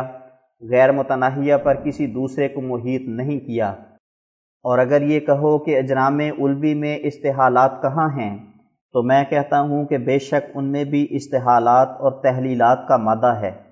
وہ ہمیں معلوم نہ ہو، تبھی تو ایک دن زوال پذیر ہو جائیں گے۔ ماں سوائے اس کے ہزارہ چیزوں کے استحالات پر نظر ڈال کر ثابت ہوتا ہے کہ کوئی چیز استحالہ سے خالی نہیں۔ سو تم پہلے زمین کے استحالات سے انکار کر لو، پھر آسمان کی بات کرنا۔ تو کارے ضمیرہ نیکو ساختی کہ با آسمان نیز پرداختی۔ غرض جب انواع و اقسام کے استحالات ہر روز مشاہدہ میں آتے ہیں اور وحدت ذاتی کا یہ تقاضا بھی معلوم ہوتا ہے کہ ان تمام چیزوں کا منبع اور مبدا ایک ہو، اور خدا تعالیٰ کی الوہیت تامہ بھی تب ہی قائم رہ سکتی ہے کہ جب ذرہ ذرہ پر اس کا تصرف تام ہو، تو پھر یہ استبعاد اور یہ اعتراض کہ ان استحالات سے امان اٹھ جائے گا اور علوم ضائع ہوں گے، اگر سخت غلطی نہیں تو اور کیا ہے؟ اور ہم جو کہتے ہیں کہ اللہ جل شانہ قادر ہے کہ پانی سے آگ کا کام لیوے یا آگ سے پانی کا کام، تو اس سے یہ مطلب تو نہیں کہ اپنی حکمت غیر متناہی کو اس میں دخل نہ دے، یوں ہی تحکم سے کام لے لیوے، کیونکہ خدا تعالیٰ کا کوئی فعل آمیزش حکمت سے خالی نہیں اور نہ ہونا چاہیے، بلکہ ہمارا یہ مطلب ہے کہ جس وقت وہ پانی سے آگ کا کام یا آگ سے پانی کا کام لینا چاہے تو اس وقت اپنی اس حکمت کو کام میں لائے گا جو اس عالم کے ذرہ ذرہ پر حکومت رکھتی ہے، وہ ہم اس سے مطلع ہوں یا نہ ہوں۔ اور ظاہر ہے کہ جو حکمت کے طور پر کام ہو وہ علوم کو ضائع نہیں کرتا، بلکہ علوم کی اس سے ترقی ہوتی ہے۔ دیکھو مصنوعی طور پر پانی کی برف بنائی جاتی ہے یا برقی روشنی پیدا کی جاتی ہے، تو کیا اس سے امان اٹھ جاتا ہے؟ یا علم ضائع ہو جاتے ہیں۔ اس جگہ ایک اور سر یاد رکھنے کے لائق ہے، اور وہ یہ ہے کہ اولیاء سے جو خوارق کبھی اس قسم کے ظہور میں آتے ہیں کہ پانی ان کو ڈبو نہیں سکتا اور آگ ان کو نقصان نہیں پہنچا سکتی، اس میں بھی دراصل یہی بھید ہے کہ حکیم مطلق جس کی بے انتہا اسرار پر انسان حاوی نہیں ہو سکتا، اپنے دوستوں اور مقربوں کی توجہ کے وقت کبھی یہ کرشمہ قدرت دکھلاتا ہے کہ وہ توجہ عالم میں تصرف کرتی ہے، اور جن ایسے مخفی اسباب کے جمع ہونے سے مثلاً آگ کی حرارت اپنے اثر سے رک سکتی ہے، خواہ وہ اسباب اجرام علوی کی تاثیریں ہوں یا خود مثلاً آگ کی کوئی مخفی خاصیت یا اپنے بدن کی ہی کوئی مخفی خاصیت یا ان تمام خاصیتوں کا مجموعہ ہو، وہ اسباب اس توجہ اور اس دعا سے حرکت میں آتی ہیں، تب ایک امر خارق عادت ظاہر ہوتا ہے، مگر اس سے حقائق اشیاء کا اعتبار نہیں اٹھتا اور نہ علوم ضائع ہوتے ہیں، بلکہ یہ تو علوم الہیہ میں سے خود ایک علم ہے اور یہ اپنے مقام پر ہے، اور مثلاً آگ کا محرک بالخاصیت ہونا اپنے مقام پر، بلکہ یوں سمجھ لیجئے کہ یہ روحانی مواد ہیں جو آگ پر غالب آ کر اپنا اثر دکھاتے ہیں اور اپنے وقت اور اپنے محل سے خاص ہیں۔ اس دقیقے کو دنیا کی عقل نہیں سمجھ سکتی کہ انسان کامل خدا تعالیٰ کے روح کا جلوہ گاہ ہوتا ہے، اور جب کبھی کامل انسان پر ایک ایسا وقت آ جاتا ہے تو وہ اس جلوے کا عین وقت ہوتا ہے، تو اس وقت ہر ایک چیز اس سے ایسی ڈرتی ہے جیسا کہ خدا تعالیٰ سے۔ اس وقت اس کو درندے کے آگے ڈال دو، آگ میں ڈال دو، وہ اس سے کچھ بھی نقصان نہیں اٹھائے گا، کیونکہ اس وقت خدا تعالیٰ کی روح اس پر ہوتی ہے، اور ہر ایک چیز کا عہد ہے کہ اس سے ڈرے۔ یہ معرفت کا ایک اخیری بھید ہے جو بغیر صحبت کاملین سمجھ میں نہیں آ سکتا، کیونکہ یہ نہایت دقیق اور پھر نہایت درجہ نادر الوقوع ہے، اس لیے ہر ایک فہم اس فلسفی سے آگاہ نہیں، مگر یہ یاد رکھو کہ ہر ایک چیز خدا تعالیٰ کی آواز سنتی ہے، ہر ایک چیز پر خدا تعالیٰ کا تصرف ہے، اور ہر ایک چیز کی تمام ڈوریاں خدا تعالیٰ کے ہاتھ میں ہیں۔ اس کی حکمت ایک بے انتہا حکمت ہے جو ہر ایک ذرے کی جڑ تک پہنچی ہوئی ہے، اور ہر ایک چیز میں اتنی ہی خاصیتیں ہیں جتنی اس کی قدرتیں ہیں۔ جو شخص اس بات پر ایمان نہیں لاتا وہ اس گروہ میں داخل ہے جو ما قدر اللہ حق قدر ہی کے مصداق ہیں، اور چونکہ انسان کامل مظہر اتم تمام عالم کا ہوتا ہے، اس لیے تمام عالم اس کی طرف وقتاً فوقتاً کھینچا جاتا ہے۔ وہ روحانی عالم کا ایک عنکبوت ہوتا ہے اور تمام عالم اس کی تاریں ہوتی ہیں، اور خوارق کا یہی سر ہے۔ بر کاروبار ہستی اثری صد عارفان را، زی جہان چے دید آن کس کے ندید این جہان را۔ حاشیہ ختم۔ اور اگر نعوذ باللہ آریہ ہندوؤں کا قول صحیح ہے کہ پرمیشور ارواح اور ذرات عالم کا پیدا کرنے والا نہیں،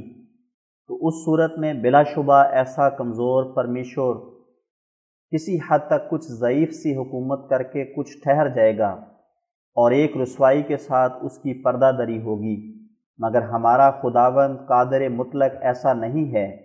وہ تمام ذرات عالم اور ارواح اور جمیع مخلوقات کو پیدا کرنے والا ہے۔ اس کی قدرت کی نسبت اگر کوئی سوال کیا جائے تو بجز ان خاص باتوں کے جو اس کی صفات کاملہ اور مواعید صادقہ کے منافی ہوں، باقی سب امور پر وہ قادر ہے، اور یہ بات کہ گو وہ قادر ہو مگر کرنا نہیں چاہتا، یہ عجیب بیہودہ الزام ہے، جبکہ اس کی صفات میں کل یومن ہوا فی شان بھی داخل ہے، اور ایسے تصرفات کہ پانی سے برودت دور کرے یا آگ سے خاصیت احراق زائل کر دے، اس کی صفات کاملہ اور مواعید صادقہ کی منافی نہیں ہیں، تو پھر کیوں تحکم کی راہ سے کہا جائے کہ ہمیشہ کے لیے اس پر لازم ہو گیا ہے کہ ان چیزوں کی خاصیت میں کبھی تصرف نہ کرے؟ اس لزوم پر دلیل کیا ہے اور وجہ کیا ہے؟ اور خدا تعالیٰ کو اس بے وجہ التزام کی جو اس کی خدائی کو بھی داغ لگاتا ہے ضرورت کیا ہے؟ معلوم ہوتا ہے کہ اس رسالہ میں سید صاحب اس کمزور خیال کے بودے پن کو سمجھ گئے ہیں، اس لیے اپنے رقیق قول کے قائم رکھنے کے لیے انہوں نے ایک اور رقیق عذر پیش کیا ہے، اور وہ یہ کہ خدا تعالیٰ نے قرآن کریم میں کسی جگہ آگ کے گرم ہونے کی طرف اشارہ کیا ہے اور کسی جگہ پانی کے سرد ہونے کی طرف ایما فرمایا ہے، اور کبھی کہا ہے کہ سورج مشرق سے مغرب کی طرف جاتا ہے۔ تو یہ بیانات جو حالات موجودہ کے اظہار کے لیے ہیں، سید صاحب کی نظر میں بطور وعدے کے ہیں، جن میں تغییر و تبدیل ممکن نہیں۔ اگر استخراج دلائل کا یہی طریق ہے تو سید صاحب پر بڑی مشکل پڑے گی، اور ان کو ماننا پڑے گا کہ تمام بیانات قرآن کریم کے مواعید میں داخل ہیں۔ مثلا خدا تعالیٰ نے جو حضرت زکریا کو بشارت دے کر فرمایا انا نبشرک بغلام، تو بموجب قاعدہ سید صاحب کے چاہیے تھا کہ حضرت یحییٰ علیہ السلام ہمیشہ غلام یعنی لڑکے ہی رہتے، کیونکہ خدا تعالیٰ نے حضرت یحییٰ علیہ السلام کو غلام کر کے پکارا ہے اور یہ وعدہ ہو گیا۔ ایسی ہی اور بیسیوں مثالیں ہیں، سب کو بیان کرنا صرف وقت ضائع کرنا ہے۔ اگر سید صاحب کی نظر میں واقعات موجودہ کے بیان کرنے سے آئندہ کے لیے اور ہمیشہ کے لیے کوئی وعدہ لازم آ جاتا ہے تو ان سے ڈرنا چاہیے کہ ایسا ہی وہ بات بات میں انسانوں پر الزام لگائیں گے اور ایک موجودہ واقعہ کے بیان کرنے کو وہ ایک دائمی وعدہ سمجھ لیں گے۔ میرے نزدیک بہتر ہے کہ سید صاحب اپنے آخری دن کو یاد کر کے چند ماہ اس عاجز کی صحبت میں رہیں، اور چونکہ میں معمور ہوں اور مبشر ہوں، اس لیے میں وعدہ کرتا ہوں کہ سید صاحب کے اطمینان کے لیے توجہ کروں گا، اور امید رکھتا ہوں کہ خدا تعالیٰ کوئی ایسا نشان دکھلائے کہ سید صاحب کے مجوزہ قانون قدرت کو ایک دم میں خاک میں ملا دے۔ اور اس قسم کے کام اب تک بہت ظہور میں آئے ہیں کہ جو سید صاحب کی نظر میں قانون قدرت کے مخالف ہیں، مگر ان کا بیان کرنا بے فائدہ ہے کہ سید صاحب اس کو ایک قصہ سمجھیں گے۔ سید صاحب وحی ولایت کی ایسی پیشگوئیوں سے بھی تو منکر ہیں جو بذریعہ الہام اولیاء اللہ کو معلوم ہوتے ہیں، اور ان کی نظر میں وہ ایسے ہی خلاف قانون قدرت ہیں جیسا کہ آگ کا اپنی خاصیت احراق کو چھوڑ دینا۔ ایسا ہی دعا کی ذاتی تاثیرات بھی، جن کے ذریعہ سے وہ مطلب حاصل ہو جاتا ہے جس کے لیے دعا کی گئی، سید صاحب کی نظر میں خلاف قانون قدرت ہیں۔ سو اگر سید صاحب میرے پاس آ نہیں سکتے تو ان دونوں باتوں میں ہی وعدہ قبول حق کر کے مجھ کو اجازت دیں کہ ان کی نسبت جناب الہی میں توجہ کر کے جو کچھ ظاہر ہو وہ شائع کروں۔ اس سے عام لوگوں کو فائدہ ہو جائے گا۔ اگر سید صاحب کی رائے در حقیقت درست ہے تو میں اپنے مطلب میں کامیاب نہیں ہوں گا، ورنہ عقل مند لوگ سید صاحب کے خراب عقیدوں سے نجات پا کر پھر اپنے عظیم الشان خدا تعالیٰ کو پہچان لیں گے اور محبت سے ان کی طرف رجوع کریں گے، اور دعا کے وقت اس کی رحمتوں سے نا امید نہیں ہوں گے، اور ہاتھ اٹھانے کے وقت لذت اٹھائیں گے۔ اور خدا تعالیٰ کے وجود کا فائدہ بھی تو یہی ہے کہ ہماری دعائیں سنیں اور آپ اپنے وجود سے ہمیں خبر دے، نہ کہ ہم ہزار تکلیف سے ایک بت کی طرح ایک فرضی خدا دل میں قائم کریں جس کی ہم آواز نہیں سن سکتے اور اس کی نمایاں قدرت کا کوئی جلوہ نہیں دیکھ سکتے۔ یقیناً سمجھو کہ وہ قادر خدا موجود ہے جو ہر چیز پر قادر ہے۔ وما غلت ایدیہ بل یداہ مبسوطتان ينفق کیف یشاء ویفعل ما یرید وهو على كل شيء قدیر وآخر دعوانا ان الحمد للہ رب العالمین۔ روی دلبر از طلبگاران نمی دارد حجاب، می درخشد در خور و می تابد اندر ماهتاب، لیکن آن روی حسین از غافلان ماند نهان، عاشق باید که بردارند از بهرش نقاب، دامن پاکش ز نخوت ها نمی آید به دست، هیچ راه نیست غیر از عجز و درد و اضطراب، بس خطرناک است راه کوچه یار قدیم، جان سلامت بایدت از خود روی ها سر بتاب، تا کلامش فهم و عقل ناسزایان کم رسد، هر که از خود گم شود او یابد آن راه صواب، مشکل قرآن از ابنای دنیا حل شود، ذوق آن می داند آن مسته که نوشد آن شراب. ای که آگاهی ندادندت ز انوار درون، در حق ما هرچه گویی نیستی جای عتاب. از سر وعظ و نصیحت این سخنها گفته ایم، تا مگر زین مرهم بگردد آن زخم خراب. از دعا کن چاره آزار این کار دعا، چون علاج مزم وقت خمار و التهاب. ای که گویی گر دعاها را اثر بوده کجاست، سوی من بشتاب بنمایم تو را چون آفتاب. هان مکن انکار زین اسرار قدرت های حق، که سکوته کن ببین از ما دعای مستجاب. دیکھو صفحہ نمبر 234۔ لیکھرام پشاوری کی نسبت ایک اور خبر۔ آج 2 اپریل 1893 عیسوی مطابق 14 ماہ رمضان 1310 ہجری ہے۔ صبح کے وقت تھوڑی سی غنودگی کی حالت میں میں نے دیکھا کہ میں ایک وسیع مکان میں بیٹھا ہوا ہوں اور چند دوست بھی میرے پاس موجود ہیں۔ اتنے میں ایک شخص قوی ہیکل، مہیب شکل، گویا اس کے چہرے پر سے خون ٹپکتا ہے، میرے سامنے آ کر کھڑا ہو گیا۔ میں نے نظر اٹھا کر دیکھا تو مجھے معلوم ہوا کہ وہ ایک نئی خلقت اور شمائل کا شخص ہے، گویا انسان نہیں، ملائکہ شداد غلاظ میں سے ہے، اور اس کی ہیبت دلوں پر طاری تھی۔ اور میں اس کو دیکھتا ہی تھا کہ اس نے مجھ سے پوچھا کہ لیکھرام کہاں ہے، اور ایک اور شخص کا نام لیا کہ وہ کہاں ہے۔ تب میں نے اس وقت سمجھا کہ یہ شخص لیکھرام اور دوسرے شخص کی سزا دہی کے لیے مامور کیا گیا ہے، مگر مجھے معلوم نہیں رہا کہ وہ دوسرا شخص کون ہے۔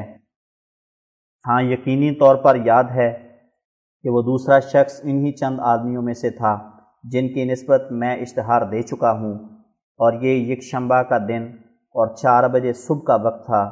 الحمدللہ علی ذالک۔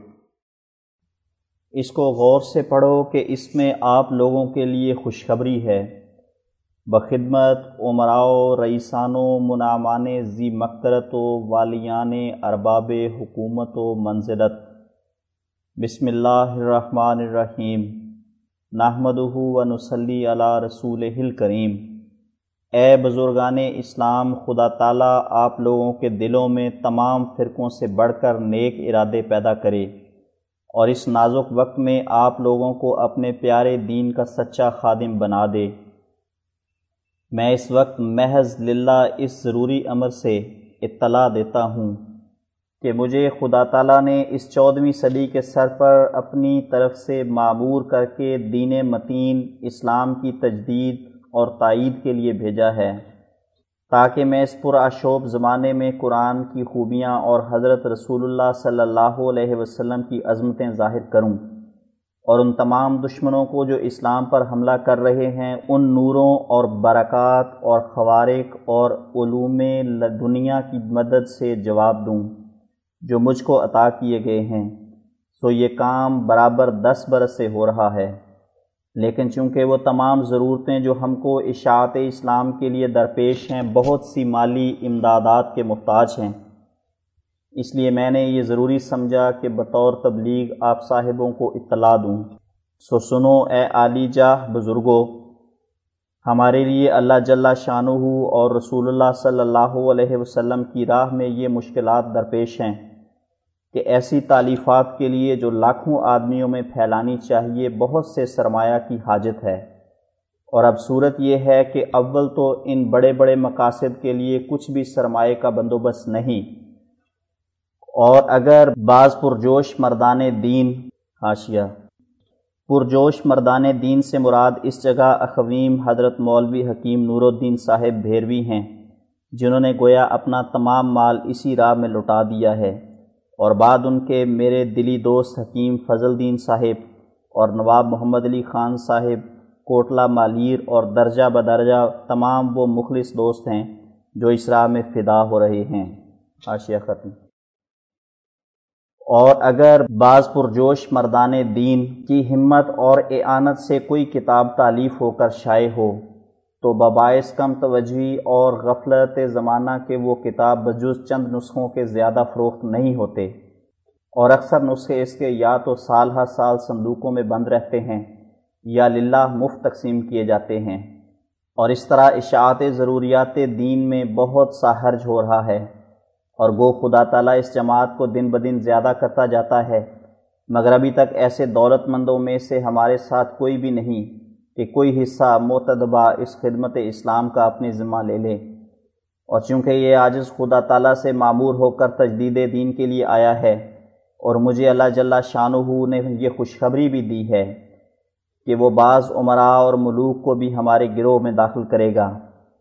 اور مجھے اس نے فرمایا کہ میں تجھے برکت پر برکت دوں گا یہاں تک کہ بادشاہ تیرے کپڑوں سے برکت ڈھونڈیں گے۔ سو اسی بنا پر آج مجھے خیال آیا کہ میں ارباب دولت اور مقدرت کو اپنے کام کی نصرت کے لیے تحریک کروں، اور چونکہ یہ دینی مدد کا کام ایک عظیم الشان کام ہے، اور انسان اپنے شکوک اور شبہات اور وساوس سے خالی نہیں ہوتا، اور بغیر شناخت وہ صدق بھی پیدا نہیں ہوتا جس سے ایسی بڑی مددوں کا حوصلہ ہو سکے،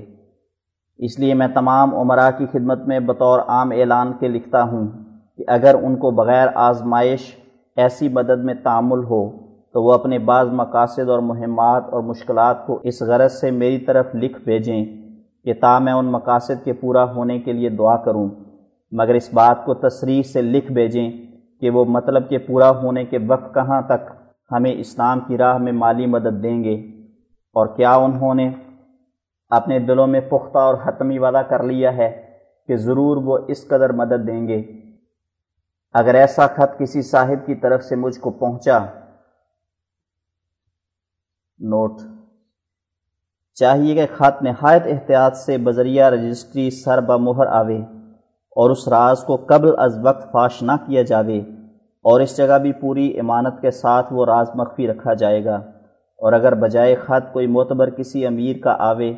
تو یہ امر اور بھی زیادہ مؤثر ہوگا۔ حاشیہ ختم۔ اگر ایسا خط کسی صاحب کی طرف سے مجھ کو پہنچا تو میں اس کے لیے دعا کروں گا، اور میں یقین رکھتا ہوں کہ بشرطے کہ تقدیر مبرم نہ ہو ضرور خدا تعالیٰ میری دعا سنے گا اور مجھ کو الہام کے ذریعہ سے اطلاع دے گا۔ اس بات سے نومید مت ہو کہ ہمارے مقاصد بہت پیچیدہ ہیں، کیونکہ خدا تعالیٰ ہر چیز پر قادر ہے، بشرطے کہ ارادہ ازلی اس کے مخالف نہ ہو، اور اگر ایسے صاحبوں کی بہت سی درخواستیں آئیں تو صرف ان کو اطلاع دی جائے گی جن کے کشود کار کی نسبت از جانب حضرت عز و جل خوشخبری ملے گی، اور یہ امور منکرین کے لیے نشان بھی ہوں گے، اور شاید یہ نشان اس قدر ہو جائیں کہ دریا کی طرح بہنے لگیں۔ بالآخر میں ہر ایک مسلمان کی خدمت میں نصیحتاً کہتا ہوں کہ اسلام کے لیے جاگو کہ اسلام سخت فتنے میں پڑا ہے، اس کی مدد کرو کہ اب یہ غریب ہے، اور میں اسی لیے آیا ہوں، اور مجھے خدا تعالیٰ نے علم قرآن بخشا ہے اور حقائق معارف اپنی کتاب کے میرے پر کھولے ہیں اور خوارق مجھے عطا کیے ہیں، سو میری طرف آؤ تا اس نعمت سے تم بھی حصہ پاؤ۔ مجھے قسم ہے اس ذات کی جس کے ہاتھ میں میری جان ہے کہ میں خدا تعالیٰ کی طرف سے بھیجا گیا ہوں، کیا ضرور نہ تھا کہ ایسی عظیم الفتن صدی کے سر پر جس کی کھلی کھلی آفات ہیں ایک مجدد کھلے کھلے دعوے کے ساتھ آتا، سو عنقریب میرے کاموں کے ساتھ تم مجھے شناخت کرو گے۔ ہر ایک جو خدا تعالیٰ کی طرف سے آیا اس وقت کے علماء کی ناسمجھی اس کی سد راہ ہوئی، آخر جب وہ پہچانا گیا تو اپنے کاموں سے پہچانا گیا کہ تلخ درخت شیریں پھل نہیں لا سکتا، اور خدا غیر کو وہ برکت نہیں دیتا جو خاصوں کو دی جاتی ہیں۔ اے لوگو، اسلام نہایت ضعیف ہو گیا ہے، اور اعدائے دین کا چاروں طرف سے محاصرہ ہے، اور 3000 سے زیادہ مجموعہ اعتراضات کا ہو گیا ہے۔ ایسے وقت میں ہمدردی سے اپنا ایمان دکھاؤ اور مردان خدا میں جگہ پاؤ۔ والسلام علی من اتبع الہدی۔ بی کسے شد دین احمد هیچ خویش و یار نیست، هر کسے در کار خود با دین احمد کار نیست۔ ہر طرف سیل ضلالت 100,000 تن ربود، حیف بر چشمے کہ اکنون نیز ہم ہوشیار نیست۔ ای خداوندان نعمت این چنین غفلت چراست؟ بی خود از خوابید یا خود بختدی بیدار نیست؟ ای مسلمانان خدا را یک نظر بر حال دین، آنچه می بینم بلاها حاجت اظهار نیست۔ آتش افتاده است در رختش بخیزید ای جلان، دیدنش از دور کار مردم دیندار نیست۔ هر زمان از بحر دین در خون دل من می تپد، محرم این درد ما جز عالم اسرار نیست۔ آنچه بر ما می رود از غم که داند جز خدا، زهر می نوشیم لیکن زهر گفتار نیست۔ هر کسی غمخواری اهل اقارب می کند، ای دریغ این بی کسی را هیچ کس غمخوار نیست۔ خون دین بینم روان چون کشتگان کربلا، ای عجب این مردم را مهر آن دلدار نیست۔ حیرتم آید چو بینم بذلشان در کار نفس، کین همین جود و سخاوت در ره دادار نیست۔ ای که داری مقدرت هم عزم تاییدات دین، لطف کن ما را نظر بر اندک و بسیار نیست۔ بین که چون در خاک می غلطد ز جور ناقصان، آن که مثل او به زیر گنبد دوار نیست۔ اندر این وقت مصیبت چاره ما بی کسم، جز دعای بامداد و گریه اسحار نیست۔ ای خدا هرگز مکن شادان دل تاریک را، آن که او را فکر دین احمد بختار نیست۔ ای برادر 5 روز ایام عشرت ها بود، دائما عیش و بهار گلشن و گلزار نیست۔ الراکم مرزا غلام احمد از قادیان ضلع گرداسپورہ پنجاب۔ آئینہ کمالات اسلام شائقین کے لیے اطلاع۔ اس وقت ایک کتاب آئینہ کمالات اسلام نام میں نے تالیف کی ہے، جس میں بڑی تحقیق و تدقیق سے اسلام اور قرآن کریم کی خوبیوں اور کمالات کا بیان ہے، اور علاوہ اس کے مخالفین مذاہب کے عقائد باطلہ کا رد ہے،